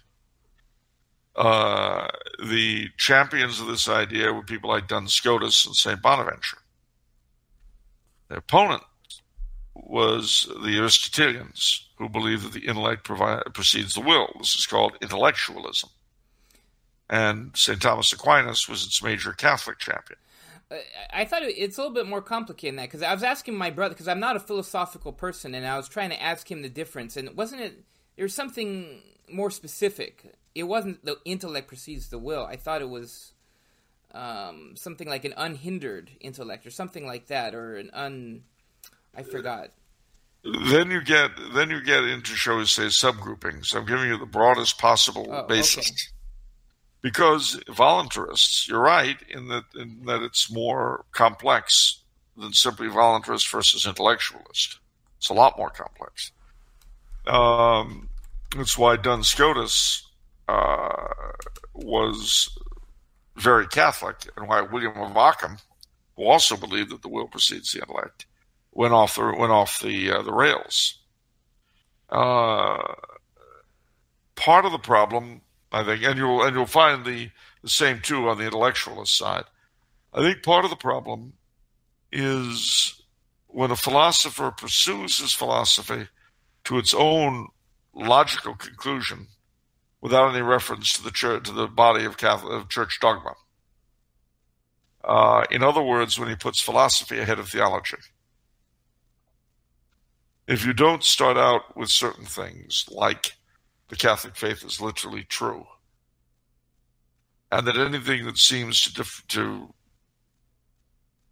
collide with that is simply wrong, well, then you're going to get messed up. Certainly, without Duns Scotus, we wouldn't have had the definition of the Immaculate Conception. And it was the prestige of St. Thomas Aquinas that prevented the Immaculate Conception from being defined for so many centuries. Now, Thomism being the only major school of Catholic philosophy after the 1800s, 1600s, brought the church several problems.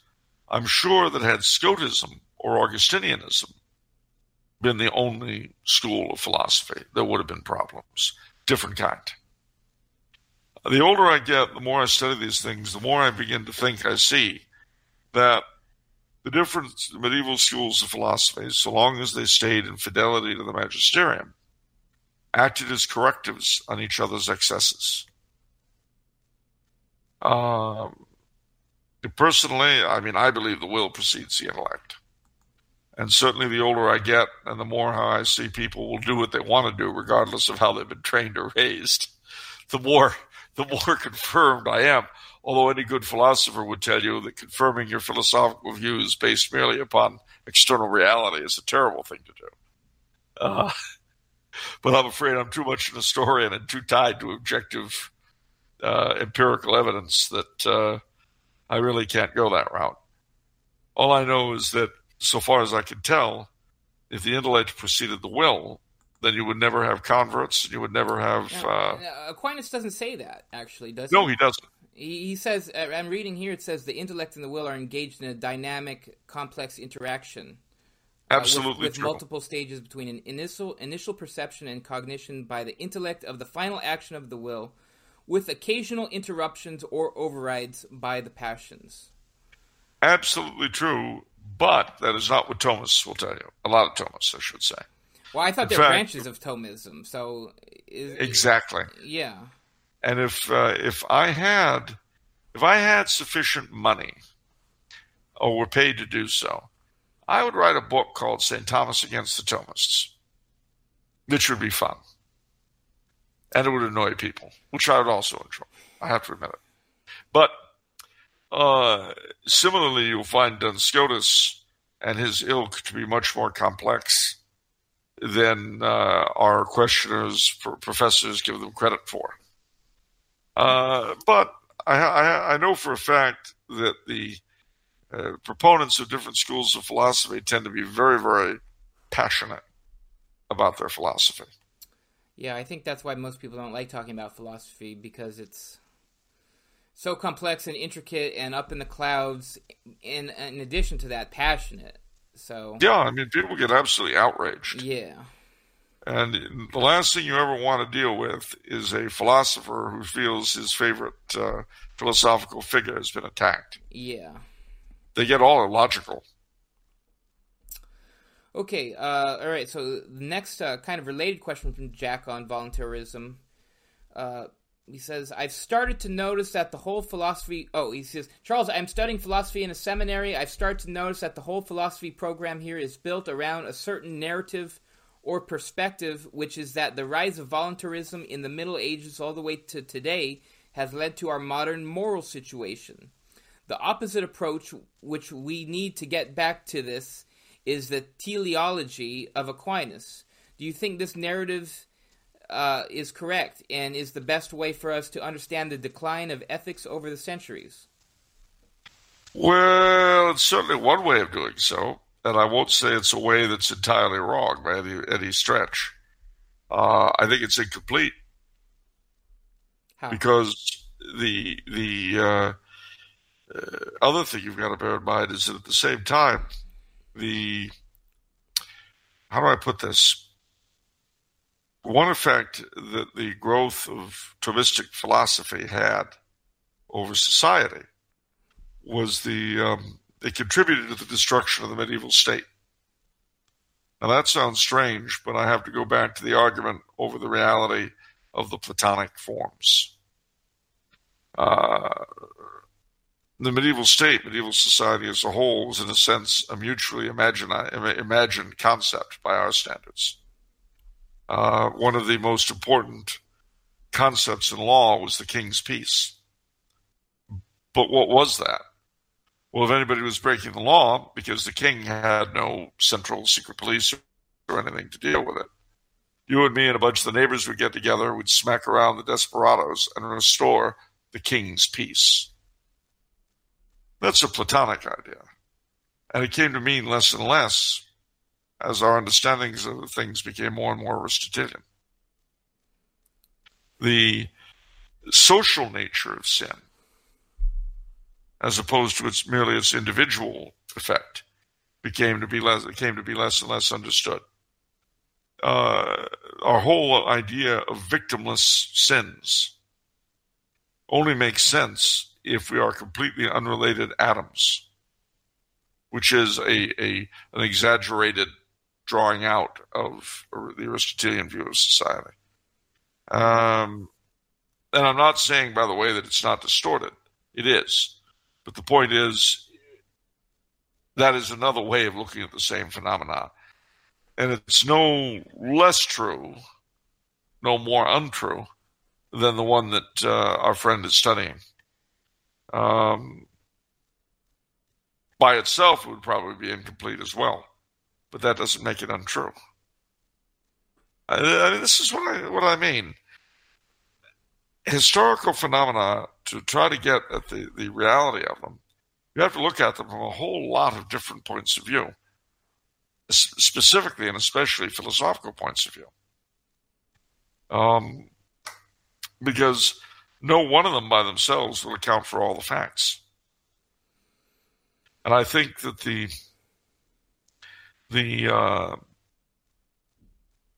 damage that the decline of the Neoplatonic political imagination did on the West has been insufficiently insufficiently researched. Okay.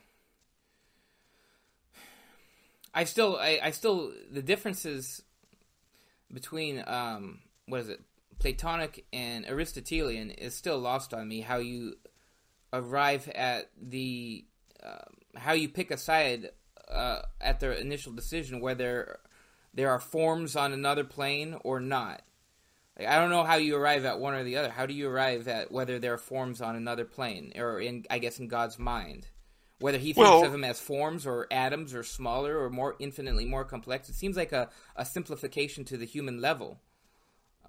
Basically, the origin of the whole idea is Plato's famous parable of the cave.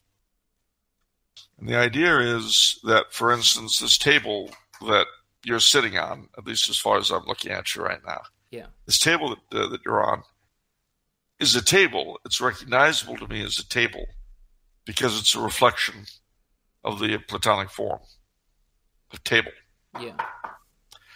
Similarly, honor, love, those sorts of qualities are also Platonic forms. And their concrete expressions are reflections of those forms, which the Christian Neoplatonists, like Augustine and the rest of them, put in the mind of God, as opposed to some realm. Now, Aristotle comes along, and he says, well, the forms are real, but they are made up of the sum total of their concrete expressions. Or to put this another way, the form table exists because of tables. Yeah. Now, if you look at the effect that this would have politically, for instance, the state, the realm, the king's peace, was a self-existing form that we choose to participate in. It has an existence beyond us, and our obligation is to keep it up, keep it strong, keep it healthy. But you turn that around, you reverse it, you look at it through Aristotle's eyes. Then the state, the king's peace, becomes simply the subtotal of the subjects. In which case, if you can't enforce the law, there is no law. Mind you, that's how it actually ended up working out concretely. I don't say it couldn't have been done differently theoretically, but in terms of how these things actually played out in the real world,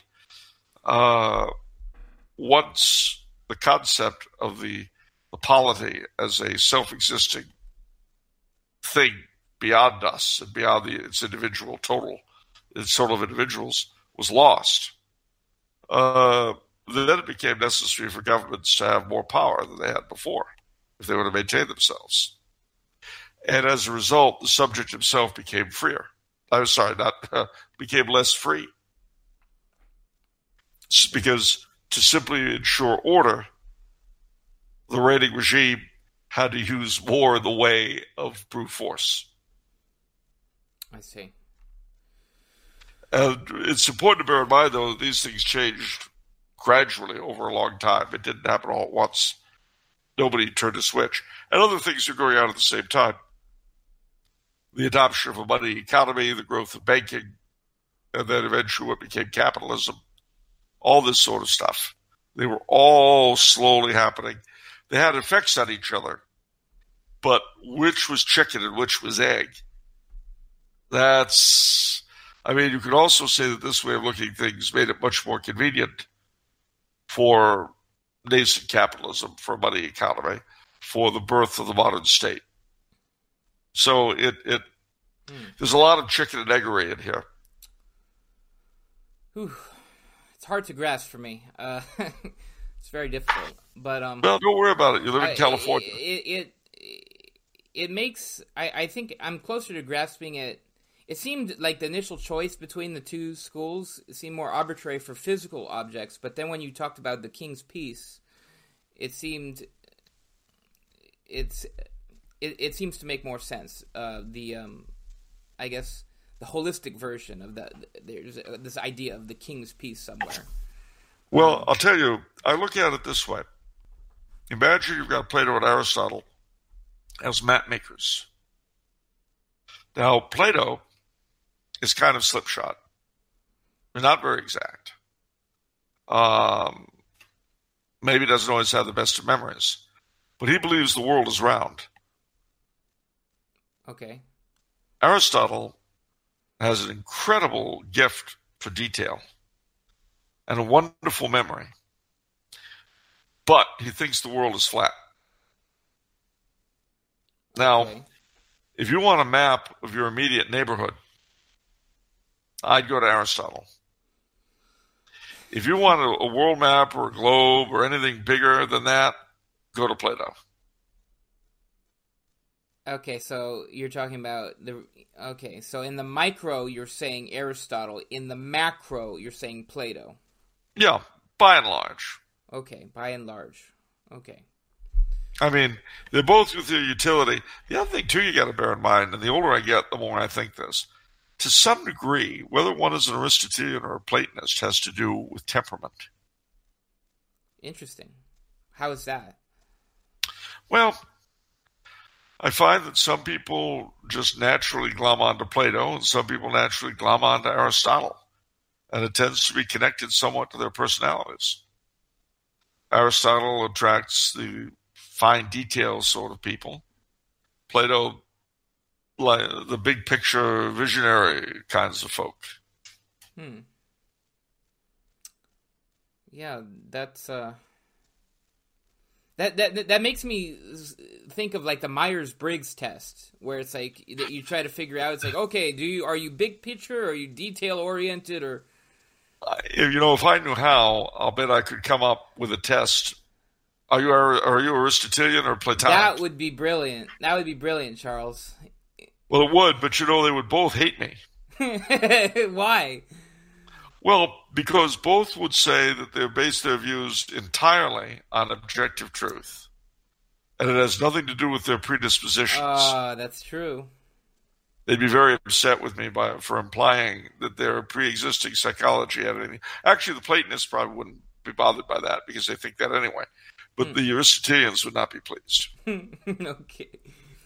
See, for the Platonist, one of the other differences is that they believe that in some sense we already know everything. This is when you come into existence at the moment of conception, you've already got a lot of knowledge sort of hidden in you, and that to a great degree learning is recalling. For the Aristotelian, you're a tabula rasa. You have absolutely nothing on your mind when you're conceived, and the rest of your life you basically you're adding whatever. And this is why the intellect precedes the will. For the Platonist, the will precedes the intellect because you're already a functioning personality. You're attracted toward truth to the degree that you're good-willed. You're attracted toward evil or untruth to the degree that you're bad-willed. For the Aristotelian, it's purely a question of what you learn. So if you're taught that something is good, it's good. If you're taught it's bad, it's bad. Now, my problem with the Aristotelian view of it is simply that so often people who you would think, in terms of their training, etc., ought to go along a particular path, they often don't.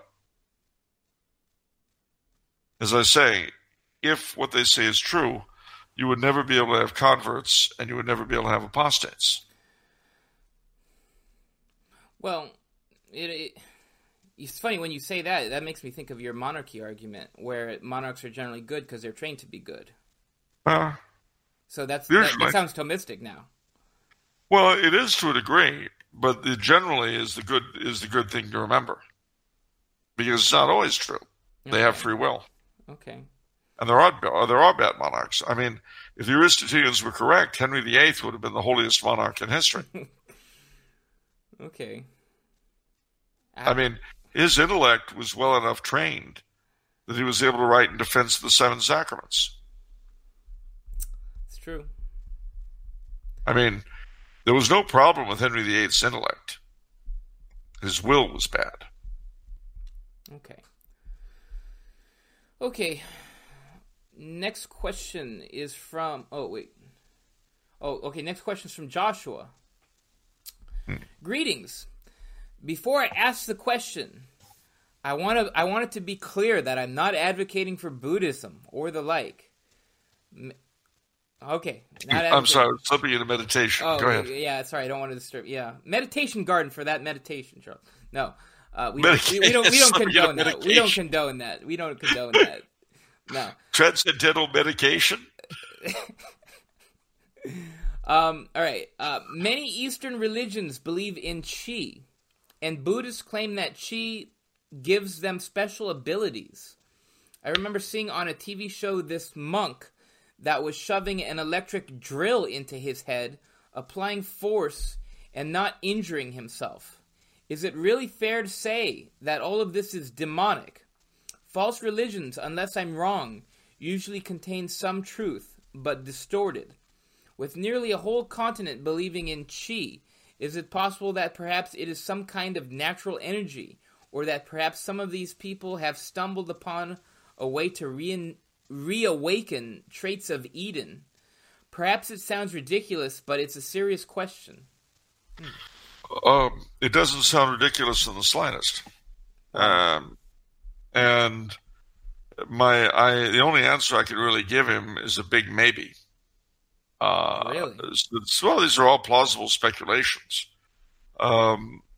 The question of Edenic qualities being reawakened and so forth, or being more present in some people than others, is something that Alois Wiesinger goes into some detail about in his great book on this very topic, which I recommend highly, Occult Phenomena, available online. You're not an occultist, right?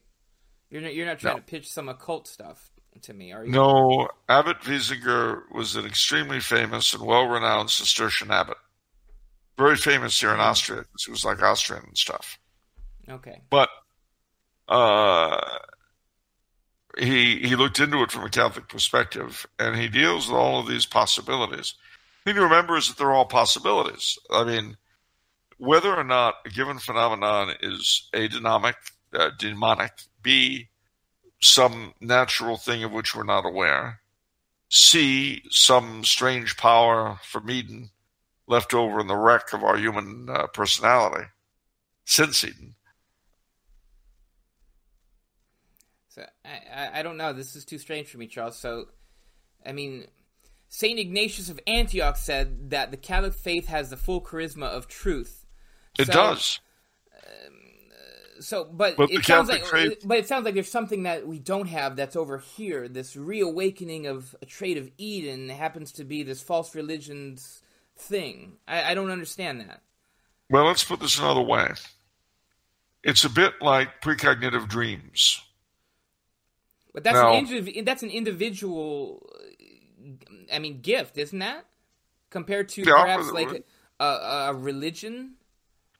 Well, see, here's the thing. A lot of religions have been shaped around precognitive dreams and foretelling the future.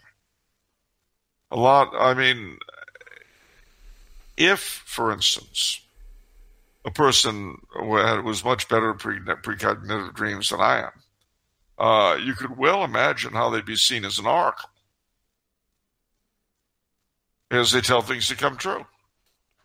Now, that doesn't mean that the false doctrines that they base their prestige upon are true. It just means that they get flashes of insight into the future. They may say, well, I get this from Apollo. Yeah, well, maybe. Okay, maybe so not. I see. So you're saying it's like it perhaps is an individual gift that gets woven into the tapestry of this false religion. Precisely. Oh, okay. But then that would only be one person. I mean, how could there be a school? Not necessarily, because we don't really know what we're capable of. And you have, I've known a few people, for instance, and I'm using a fairly grotesque example here. Okay. I know a few people who could play the piano by ear. They couldn't read music, but they could play the piano by ear. That is a gift some people have. Okay. Now, if you had a sufficiently large population base, and you got a whole bunch of these people together, you could claim that they were a college of musicians directly inspired by the gods. It's interesting. Now, Is it true? Well, yes and no. It's certainly true that they can play the piano by ear. Are they getting this from the gods? No. But I have every member of this College of the Gods, College of Musicians of the Gods. Every one of them have to say every night the special prayer to the God of music. And everyone who comes to hear their concerts have to pay my temple. Well, let's incorporate your parallel here with this question, which is, have these people stumbled upon a way to reawaken traits of Eden? And the answer is, wouldn't that be no? I mean, are we redefining natural gifts as traits of Eden now? Well, I turn around. Any such gifts of Eden would be natural gifts, which for some reason in this individual or that are still present. Again, I refer you to Abbot Wiesinger. He goes into this stuff in a lot more detail. But suffice to say that none of this really bears on one's salvation. Right. Why? Because possession of such gifts, if they exist, is no indicator of whether the person is good or bad. Just like with this finger, I can do this. I can't do it with this finger, or this hand, rather. Can't do it unless I, do that. Because isn't that the Vulcan sign? That's the Vulcan. That's the Vulcan sign. Yeah. I can do it with this one. Live long and prosper. There can't do it yes. with this one. Okay. I just sort of spaz out a little bit. Yeah. Now, that doesn't make me good or bad. It just means that I can do it with one hand, not with the other. Can you roll your tongue? Make a... No. Neither can I. A lot of people can. Huh. Move your ears back. Okay. So these things are, in essence, no different from that kind of skill. Okay. Now that...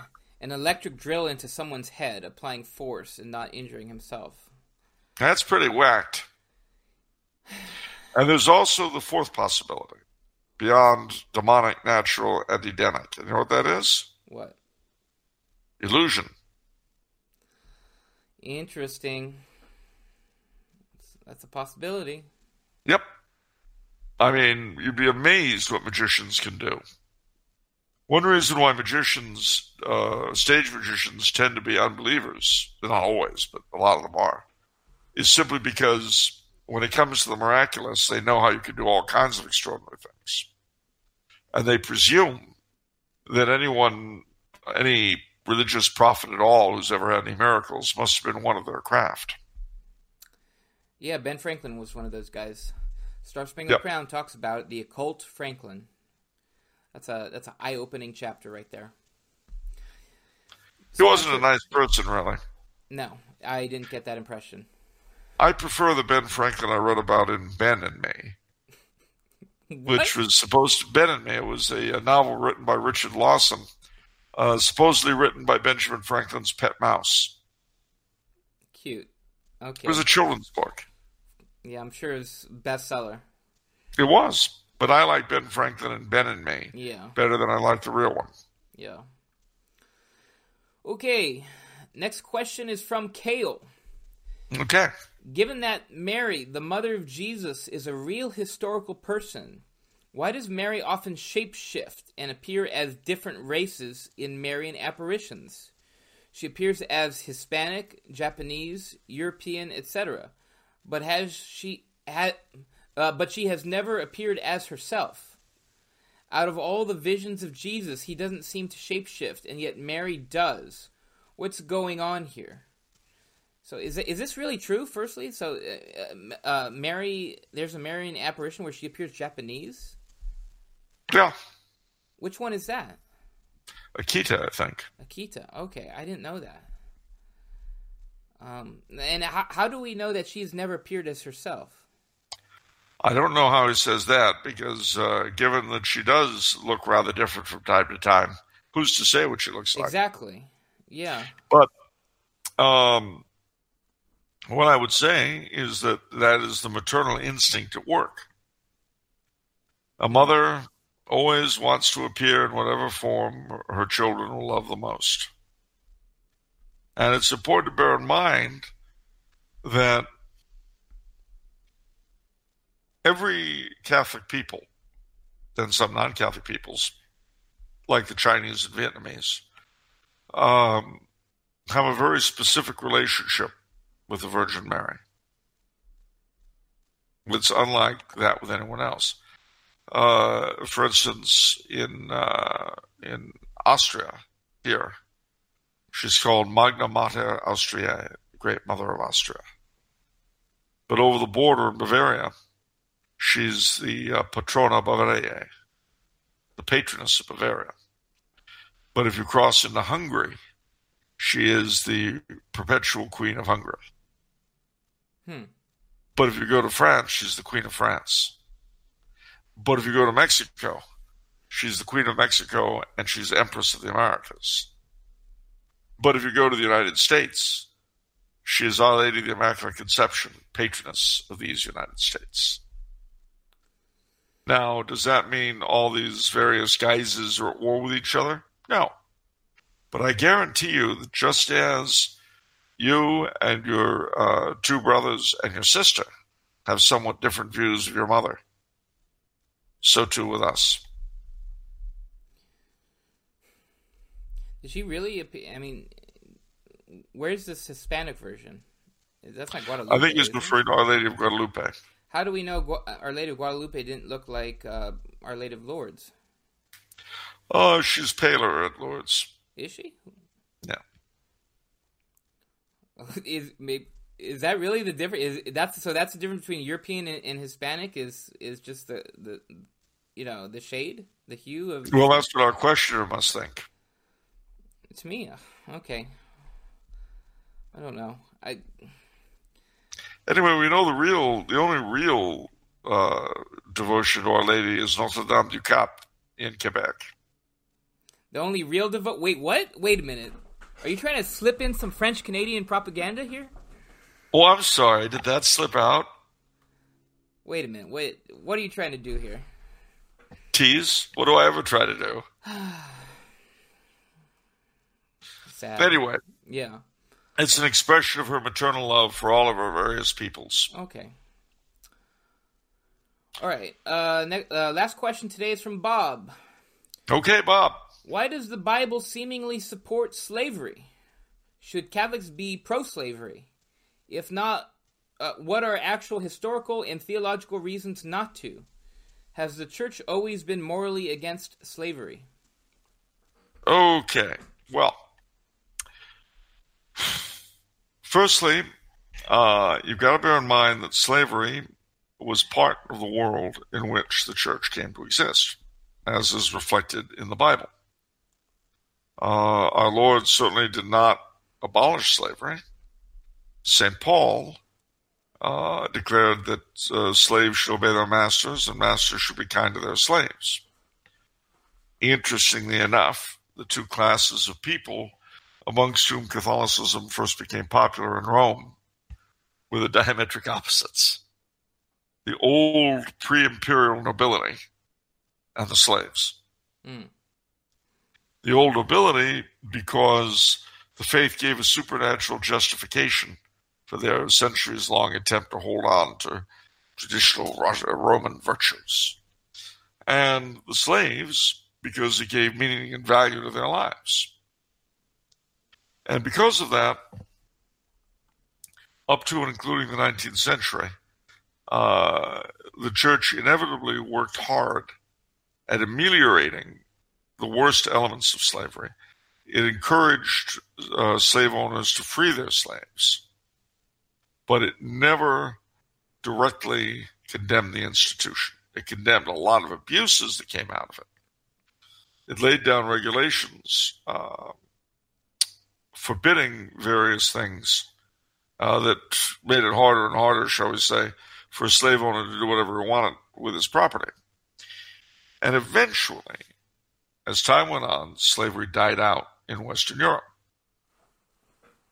It would not be revived again until the 1400s, when a very funny, strange, and peculiar thing happened. The west coast of Africa had been a great market for slaves.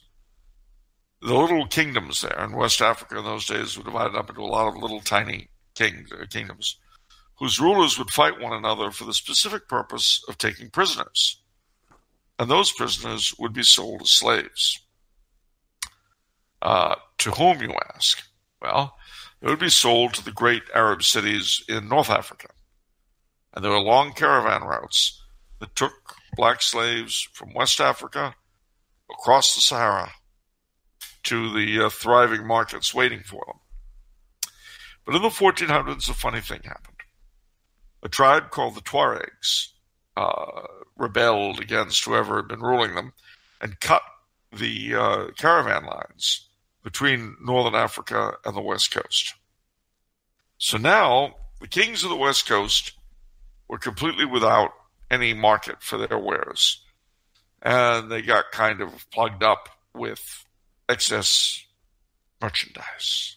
But then the gods of commerce smiled upon them, and the white sails of the Europeans appeared, and much to the joy of the little kings of West Africa, a new market appeared. Why did it appear? Well, because first the Portuguese, and then the Spanish, and the Dutch, and the English, and the French were busy settling the West Indies and what became the American South and the Caribbean coast of North America. The Indians did not work very well as involuntary labor, and the slaves were conceived of initially as a way to relieve the strain on the Indians. Also, initially, there wasn't just black slaves who were brought over. Under Cromwell, a lot of Irish and Scots slaves were brought. There were a lot of those people because of the wars of the Three Kingdoms. Anyway, long story short, slavery in Protestant versus slavery in Catholic countries became very, very different. In that, in Catholic countries, i.e. France, Spain, and Portugal, there were laws on the books to govern slavery. And certainly with the French, there were a lot of restrictions on what a slave owner could do. Most notably, he had to teach his slaves the Catholic religion. And if he fathered a child on a slave girl, he had to recognize and educate the child as his own. Why was this important? Well, the reason is that in the English colonies, later to become the United States, he could get a better price for slaves with white blood. And what that meant was that by the time of the Emancipation Proclamation, a lot of the slaves looked like white people. But what it led to with the French and the Spanish was the rise of a class of free people of color. And these folks, certainly with the French, often had French educations, as in France, and owned plantations and slaves of their own. But for the time that Louisiana came under American control, their position was continually eroded. And then came the Civil War, which kind of destroyed it entirely. And it was only in the 20th century that they began to gain political power in Louisiana. And now, interestingly enough, their descendants have a lot of it again. But that, and of course, the free people of color are, to this day, specifically from Louisiana and to a degree from Maryland, are the backbone of the black, the Catholic Church amongst blacks in America. Now then, so late as 1867, the what was the Holy Office, now the Sacred Congregation for the Doctrine of the Faith, was asked to rule on slavery 2 years after the defeat of the Confederacy, rather, in our Civil War. But 20 years and more before the abolition of slavery in Brazil, they were asked if slavery was an inherent evil. And the response was, it was not in and of itself an inherent evil, but it gave rise to lots and lots and lots of other evils that had to be dealt with in their own specific term. The most obvious, of course, is that when someone has the right of life and death over another human being, the temptation to abuse that right in so many ways is huge. And even though the law in Catholic countries forbade all sorts of things to a slave owner, there were certainly those who took advantage. Having said all of that, and having pointed out the difference between slavery in the English-speaking states and slavery elsewhere, one also has to point out something else, and that is that slave revolts in slaveholding countries were always a great danger. There was the big one in Haiti in 1792, and there was the famous Nat Turner Rebellion in Virginia in 1831, where rebelling slaves slaughtered, literally, 67 people, including women and children.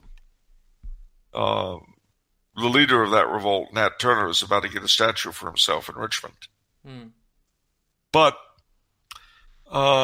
having said all of that, by the time of the American Civil War, when the majority of the white Southern population, certainly the slave-owning population, marched off to fight the Yankees, guess who was left behind to look after their plantations and their families? Who? The slaves. How many slave revolts were there during the Civil War? Probably none. Correct. Now, I'm not going to presume to explain that little factoid. It's just a matter of record. Does that by itself mean that slavery was a good thing? No.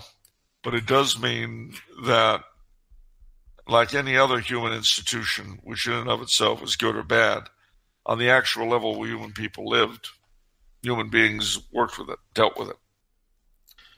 And some of them were Simon Legree, some of them were Mrs. O'Hara, and probably most of them were in between.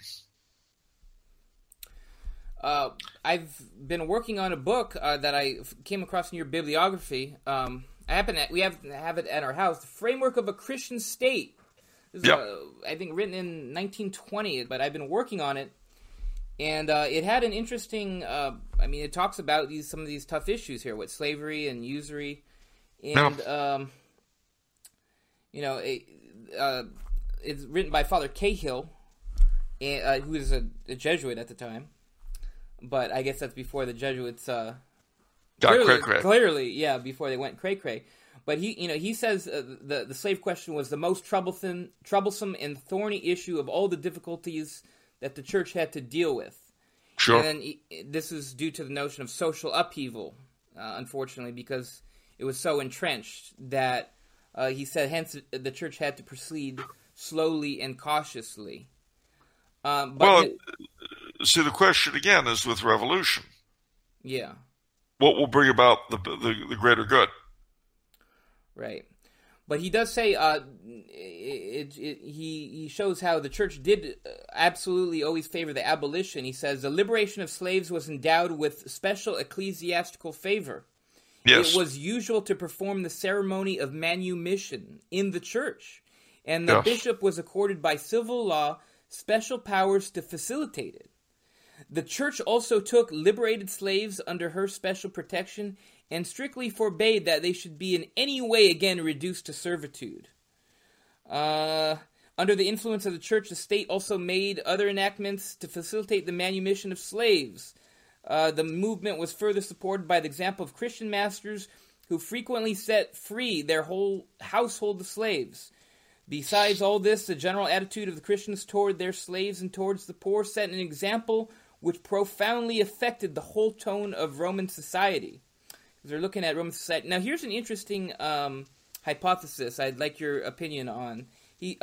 Because Father Cahill says, if the Roman state had been allowed to develop on the new lines thus marked out, the 6th century AD would probably have seen the complete liberation of the slaves and the establishment of a fully developed Christian social regime. Do you agree with that assessment? Yeah, Yeah. I would. But you had other things in play, like the barbarian invasions. Right. I think he talks about that, which there are some impediments there in history. Yeah. And also, there's something else to be borne in mind, and that is when we look at slavery, we tend to look at it entirely, again, through the prism of American eyes. Now, there certainly is no doubt that the church favored abolition, but they always favored it in a gradual manner, with as undue a disruption of life as possible. I mean, if you compare how slavery ended in the West Indies with the way it was ended in the United States, it's hugely different. Yeah, because the British, the French, the Dutch, and the Danes did so gradually. They did so in such a way to try to keep the slaves from being sort of thrown on the job market with no skills and nothing, to keep the planters from going bankrupt. Yeah. Any one of which would have really ruined the economy of the islands. They had to be very careful with the way it was done. And mind you, the way they did it was far from perfect, but it was head and shoulders over the Reconstruction becomes Jim Crow way we did it. Yeah. So long story short, abolition is absolutely the ideal. It's great. Just don't do it in such a way that it absolutely destroys society, right? No. And that it makes the lives of the slaves worse than they were as slaves. That too. Yeah, they're looking out. Yeah, there you go. See, you see it as the revolution, as the church's teaching on just revolt or just war. Don't do anything that will make it worse. I know this is a hard idea for us to wrap our heads around, because the way we do things today is we smash things up and hope for the best, and then don't understand why there are bad consequences. Well, okay. As my late father used to say, when you're stupid, bad things happen. That's true. They do. So, whenever you're going to do something with vast repercussions, overthrow a government, go to war against somebody, completely alter a centuries-old institution that is part of the warp and woof of your society, do so carefully. Don't do it if you're going to make things worse. And if you are going to do it, try to lessen the pain as much as possible. I know, hard idea, because we want it now, and we don't care if it's never worked. We want it our way, and we want it this moment. Well, you can do that. Downside is that nature will always say and punish you in bad ways.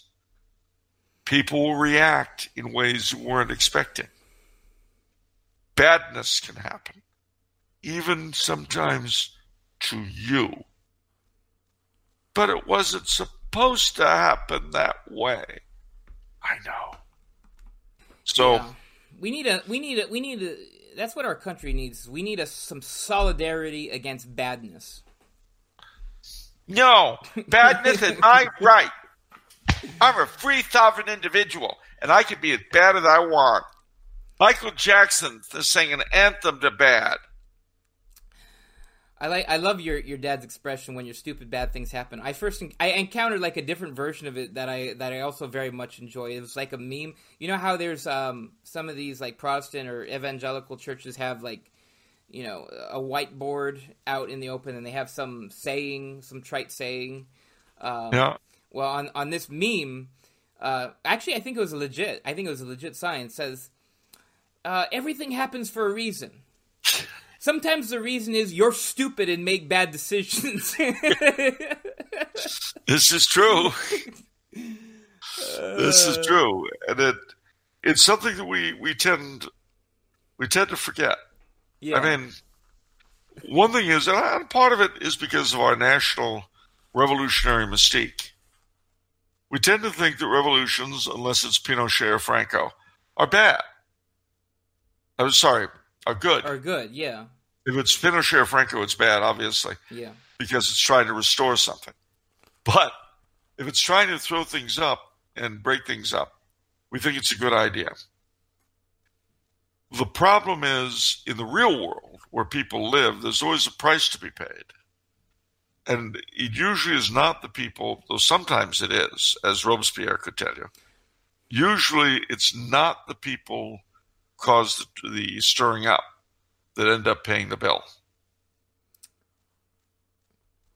But that conflicts with one of my favorite sayings of you: the revolution always eats its children. It does, but not always at once. In other words, usually they don't end as Robespierre. The children end up as stupid degenerates, or they die.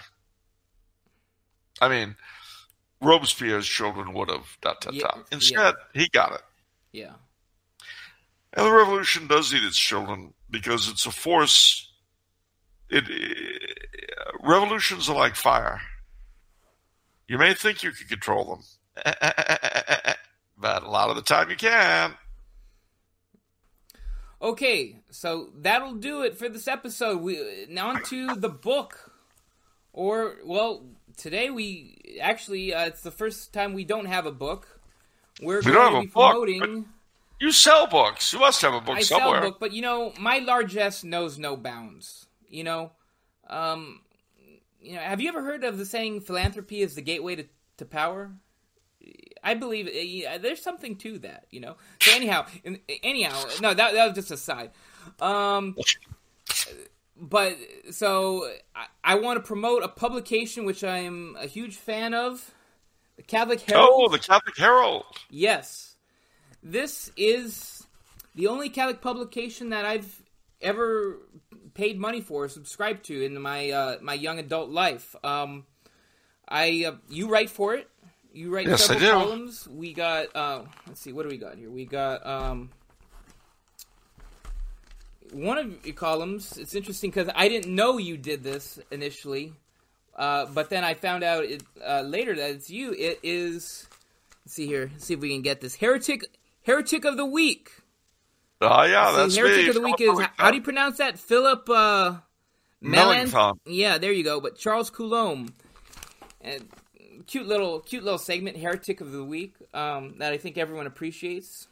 But you also have a normal, I guess, a bi-weekly column, yeah, as well. Yeah. I just, for me personally, obviously I can't speak for Charles, but for me personally, this publication closest represents my worldview. I find myself very much in agreement with practically every article. They have interesting articles too. They have, I think a lot of publications are having trouble connecting with the youth. But here's a cute one. Let's see here. Whoop. The woke get the parody they deserve. On our buddy Justin Bieber Trudeau. So you have that. You have another one. You have an interesting critique of Game of Thrones, which I thought is very interesting. A world without a redeemer. I never thought of that. That's a very important critique. It's like, Christ never happened. There is no good Samaritan. There is none of this. This is a world without Christ. And yet it's supposed to be a critique on medieval ways. Well, there's a couple important things absent here. Well, the Chief Sparrow was there until he got blown up. Yeah, the Chief Sparrow. And so, George R.R. Martin. Gosh. But anyhow, Shame. Shame. Shame. On a personal level, too, he's kind of going, with the beard. Whenever I see an old gentleman with a beard like that, I just think of he's a poor man's Professor Biersack. Because, they're trying to be cool. They've got this kind of cool look. But nobody can be as cool as Professor Biersack with the beard. I mean, let's be real here. Let's be honest. No. Well, Bill's always been cool. He was cool before he was a professor. Yeah, and he's been doing beards before it was cool to have a beard. I mean, come on. He was doing beards before he had gray hair. There you go. There you go. I mean, he as the Rolling Stones said about him many years ago, he was there, man. He was there, yeah. He was there. He was there, man. Oh. But so we've got there's a lot of prestigious writers for Catholic Herald. Sohrab Ahmari, who's also got, I think, a couple books out. You have a couple prominent priests. Some people are very much a fan of Tim Stanley. Yeah. So you've got a lot of very prestigious writers, and I read this every single week it comes out. I look forward to it, and so as a writer of this publication, are you what are your thoughts, Charles? Well, oddly enough, I'm in favor of it. But anybody who pays me off, believe me, I'm all for them. But beyond that, and I must say that the topics have allowed me to write about, I have to get a kick out of. The last column before the current one was on the Renaissance Fair phenomenon. This past one I did was on Easter, on the secular Easter, the American secular Easter. And the next one you'll see from me is on two ladies, two wonderful ladies of our time, Kate Smith and Margaret Sanger. Of course. Yeah, because I said to you, I think in Facebook messages, or I saw the tweet, and it was brilliant, where let's knock that Margaret Sanger statue down. Yeah. Yeah, Planned Parenthood and its, founder and all this and that. Let's look at this, shall we? If they want racism, if they want to knock down statues of racist chicks, they need to start with Margaret Sanger. She has at least 3 I know of. One in the Smithsonian, one at Boston's Old South Meeting House, as a symbol of freedom, of course, and at Rowan University. So I'm telling you, any Catholic who's anywhere near the Smithsonian, Old South Meeting Hall, or Rowan University, you got to get out there and start protesting the racism. And what are people going to say? Oh, no, she wasn't racist. Oh, no. I mean... Yeah, that's what they'll say. Oh, no, it's been exaggerated. She was actually in favor of minorities. Yeah, she was in favor of their being extinct. Morons. The thing is, of course, Planned Parenthood has big coffers. And there are a lot of leaders in and out of non-white communities who have been paid off. You know what I'd say to all this? Because I looked up the numbers of the current African American population and the number of abortions for African Americans. And I would ask these people, are you pro-choice? Because if it wasn't for abortion, there'd be 30% more African Americans in this country. Is that why you're pro-choice? Because that's what's happening. Right? So is that why you do that? Is it because you have this racist thing going on?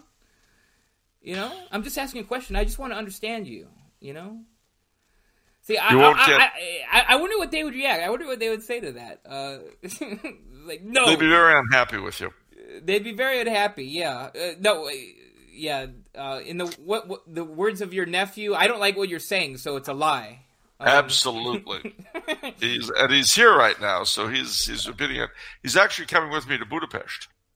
No, you need a little companion. That should be fun. Yeah, well, Albert is great fun. He is, and not only is he great fun, but he's going to be going back in a couple of weeks, so you'll be able to pump him for information on your ancestral homeland. Excellent. Yeah, the Hungarian side. Yeah. That quarter of you will be bubbling like goulash to find out what the story is. Very good. Oh, one last thing I just like to say, because I plugged this so hard. I just want to say that this was not a paid or solicited endorsement. Catholic Herald didn't even ask me to do this. This is completely 100% on my own accord. I didn't get a dime. I'm not selling these. This is just something I believe in. So if it seemed a little too, like a paid endorsement. That was not the case. Well, and to be frank about it, speaking, even though I'm writing for it, so I'm a little prejudiced because believe me, every copy you buy to read my stuff is a real plug for me. But that aside, it's a fresh magazine. It fills the spot that no other Catholic publication in the States does. It's a magazine.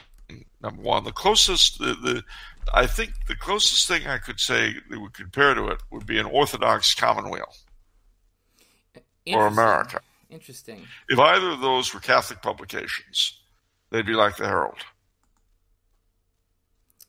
I have no experience with Commonweal.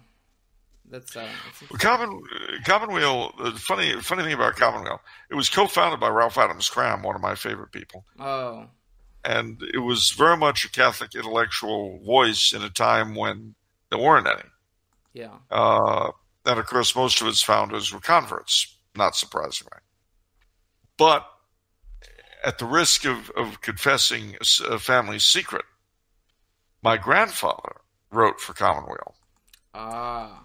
But he broke with them over the Spanish Civil War because they were against Franco and he supported Franco. And this bore fruit many, many years later.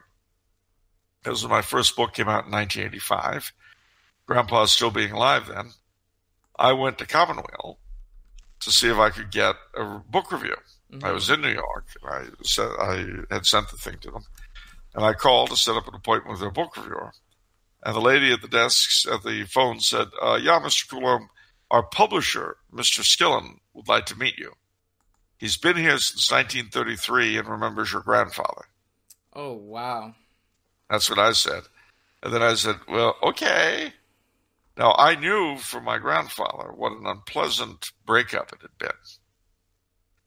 So, I went into the office, and this little old man comes out, and he says, well, Mr. Coulombe, I remember your grandfather very, very well.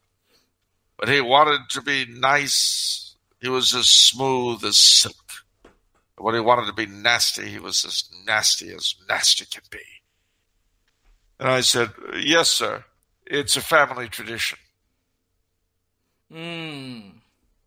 So he didn't really want to say too much more to me. But, and I didn't get the review, but I will say that I was able to tell my grandfather that story, and he laughed very, very hard. So very nice. He thought it was funny, and he said, well, I'm not surprised. I said, what do you mean? He said, well, for some reason, Skillen always seemed a little bit frightened when I yelled at him.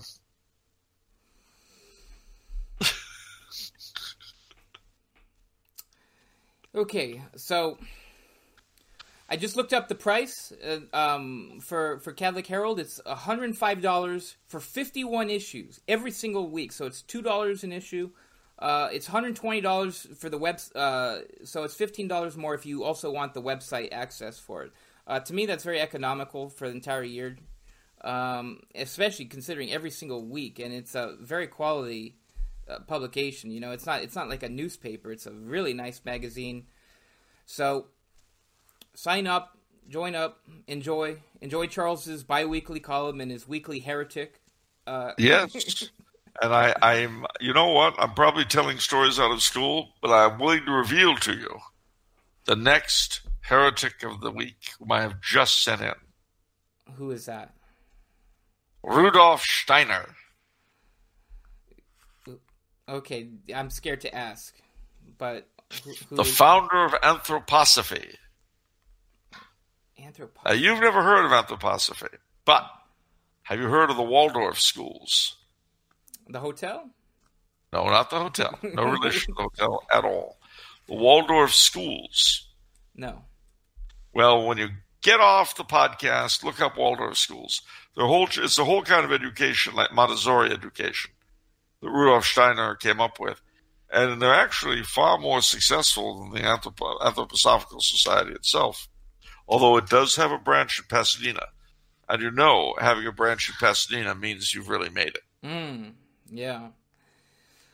So I mean, you're doing a heretic of the week every week. I mean, how long can this last? I mean, surely you'll run out of heretics quickly in this Not world. a chance. Not a Not chance. a No, chance. just keep on going continuously, perpetually, indefinitely. Indefinitely. I mean, you have no idea how many people. Look, from Simon Magus to Teilhard de Chardin or Karl Rahner, there are literally. Whoa, Desjardins. Okay, hold the phone here. He signed What? the thing. I thought he signed the thing because, given the nature of his evolution stuff, they're like, okay, you're treading dangerously close to, contradicting the concept of original sin. And I thought he signed, at least. I thought he signed the thing where it's like, no, I accept all these beliefs. Well, and I won't profile because that's my rule. If somebody has reneged on their heresy, then I don't profile. They don't make it. Yeah. So I probably will never do Karl Rahner because he was not formally condemned. Not yet, anyway. We'll see what the next pontificate brings. Yeah, and Desjardins is not even formally condemned. Priests are still spouting Desjardins at the certain parishes. Yeah, well, senility is early onset senility is a terrible thing in priests. But having said that, I will probably deal with Father Matthew Fox someday. Okay, I'm not familiar. Creation spirituality, man, still alive, ended up as an Episcopal priest. I dealt with Bishop Pike some time ago. He was fun. Okay. I have a preference for people who start out as Catholics.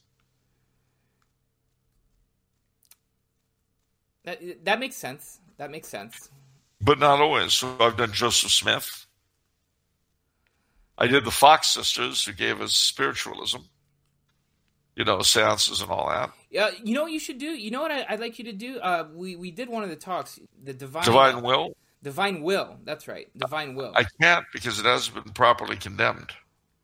Oh, okay. See, that's the thing. I did the Mariavites and the Antronists. Now, they were properly condemned. And it's got to be a heresy that sort of leaps out at you. Divine Will leaps out at me. I'm not going to lie. That's one... That'd be leaping out at you. I mean, where you acquire the divine will and then you never sin again. And that her book is going to be right aside of the Bible and she's going to be right aside of St. Peter or Paul or whatever. Like, okay, whoa. Yeah, that's tough, but it's never been condemned. Not formally, anyway. I wish, if, as I say, I hope to live long enough and still be doing the column to where I can do all these guys, but that'll have to wait for another pontificate. Yeah. Remember that in this pontificate, no heresy gets condemned. Yeah, no, I asked the question. Well, I mean, even before this pontificate, to be honest. Benedict condemned a few people. I guess, but I mean, wasn't Mahoney under Benedict, and Mahoney was still doing stuff? I don't know. Well, the thing is that Mahoney was never formally charged with heresy. If I were doing... See, that's the thing. That's my point. That's my point. Under Benedict, who was? Well, several people were. The liberation theology people. Well, that's good. A couple of others. There were a few. I mean, if you go on the Vatican website and you go to the Congregation for the Doctrine of the Faith, they have a list of all the condemnations over the past several pontificates. You'll see there are quite a few, actually. Okay. You didn't hear about them, but they happened. In America? I don't remember. Because that's where the big money is, you see? That may be why I don't remember. Yeah, money talks, you see? And faith walks, yeah. Yeah. Money talks and faith walks. Yeah. I want to see, I don't know. No, you don't. No, I don't. All you want to see is love and joy. Love and joy. That's all you need. Yeah. That's all I need. As Paul said, all you need is love. That's right. Paul McCartney. Yeah. One of the... one of them Pauls. Maybe the pallbearer. I don't know. Okay, so any closing remarks? Well, yeah, I guess so. Stay sane inside insanity. Oh, I yes. mean, other than that, of course. Well, other than that, which is a constant. I would get up like Columbia and start tap dancing, but that would look bad. Like Columbia? Wait, That, what? yeah, she was the figure in Rocky Horror Picture Show who sang that. Yeah. But I don't have what she had, was sort of a gold sequiny tailcoat and top hat and mesh stockings, and she tap danced. Right. She did. What wasn't that show on? Wasn't that movie on the Index? Like when there was an Index? I mean, come on. No, it wasn't. No, I can't recommend it. Oh, then it's okay. Then it's perfect. Oh, it wasn't on the Index. Perfectly good. I can't recommend it. But what I can say about it is that it certainly is a chilling commentary on modern American life. No, seriously, I would say, all things considered, my valediction, if you will, my farewell before I depart once more for Budapest, is that teach your children about communism, what it was. People simply have forgotten how horrendous communism was. They somehow remember the Nazis, even though the communist body count was many times Hitler's paltry 11 million.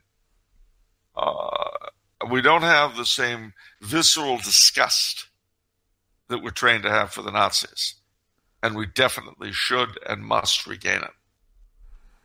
The very question of Franco or Pinochet should never come up. And it didn't during the Cold War, for the simple reason that we knew what was going on behind the Iron Curtain. And when the Iron Curtain fell, we found out that it was far worse than we had ever thought.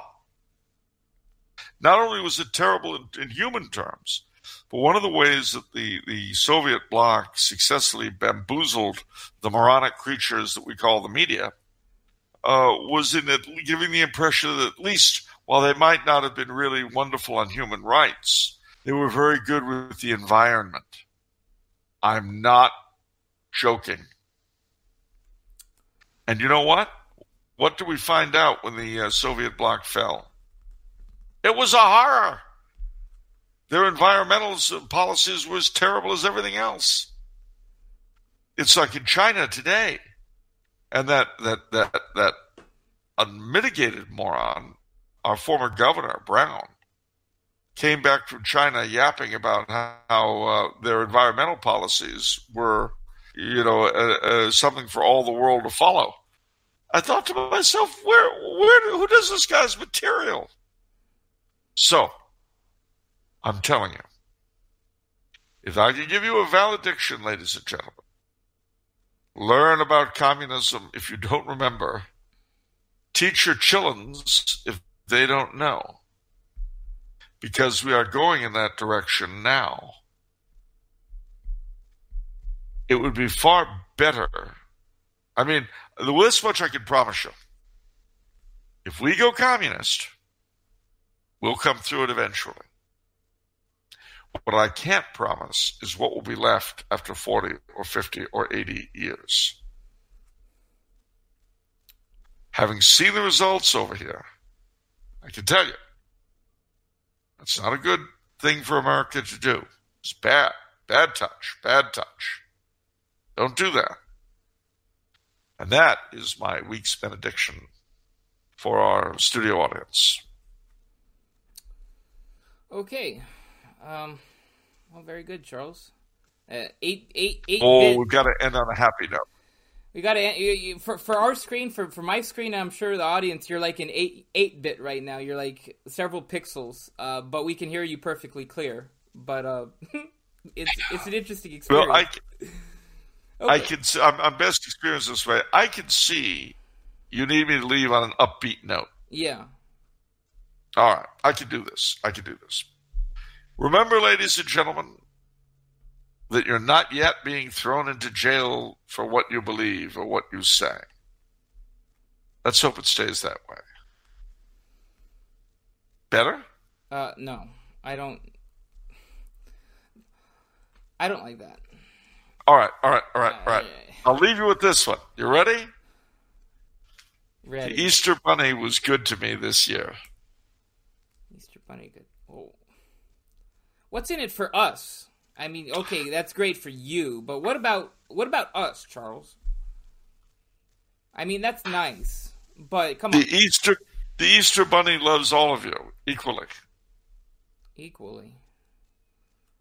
Yeah. I mean, it's the Easter Bunny loves. I mean, that's better. I mean, can we get something more tangible? Love. I mean, that's so intangible. You know. All right. Only 125 more shopping days until Christmas. Okay, that's pretty good. Pretty good. There we go. Okay. Feeling better? I'm feeling good now. I'm excited now. All right, you got something to live for. Actually, ladies and gentlemen.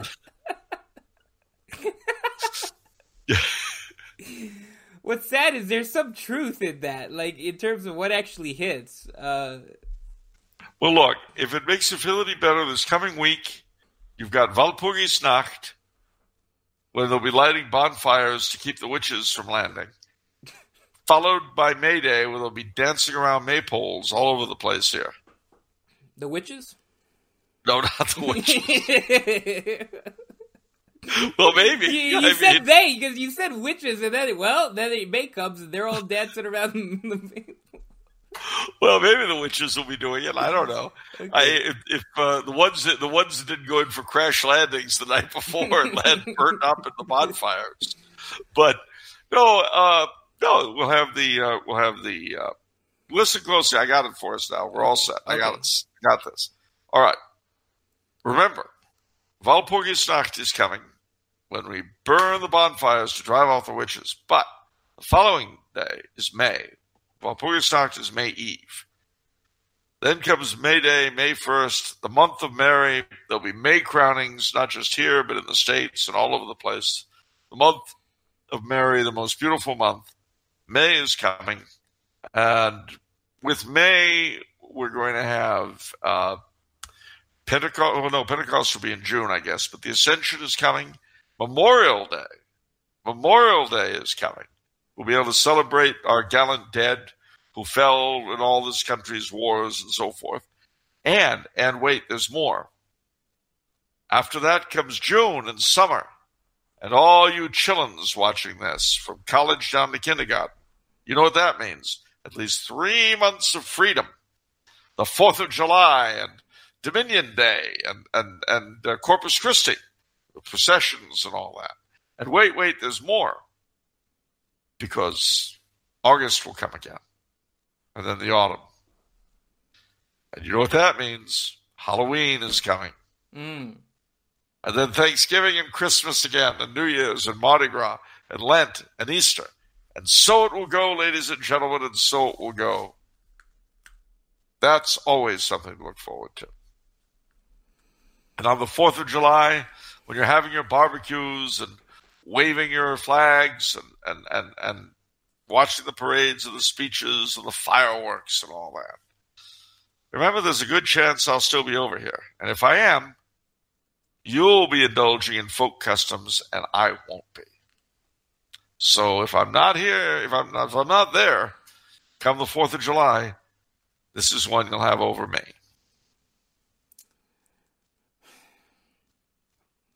Is that better? That's better. That's better, Charles. You're good at More that. tangible? Yeah, no, that's good.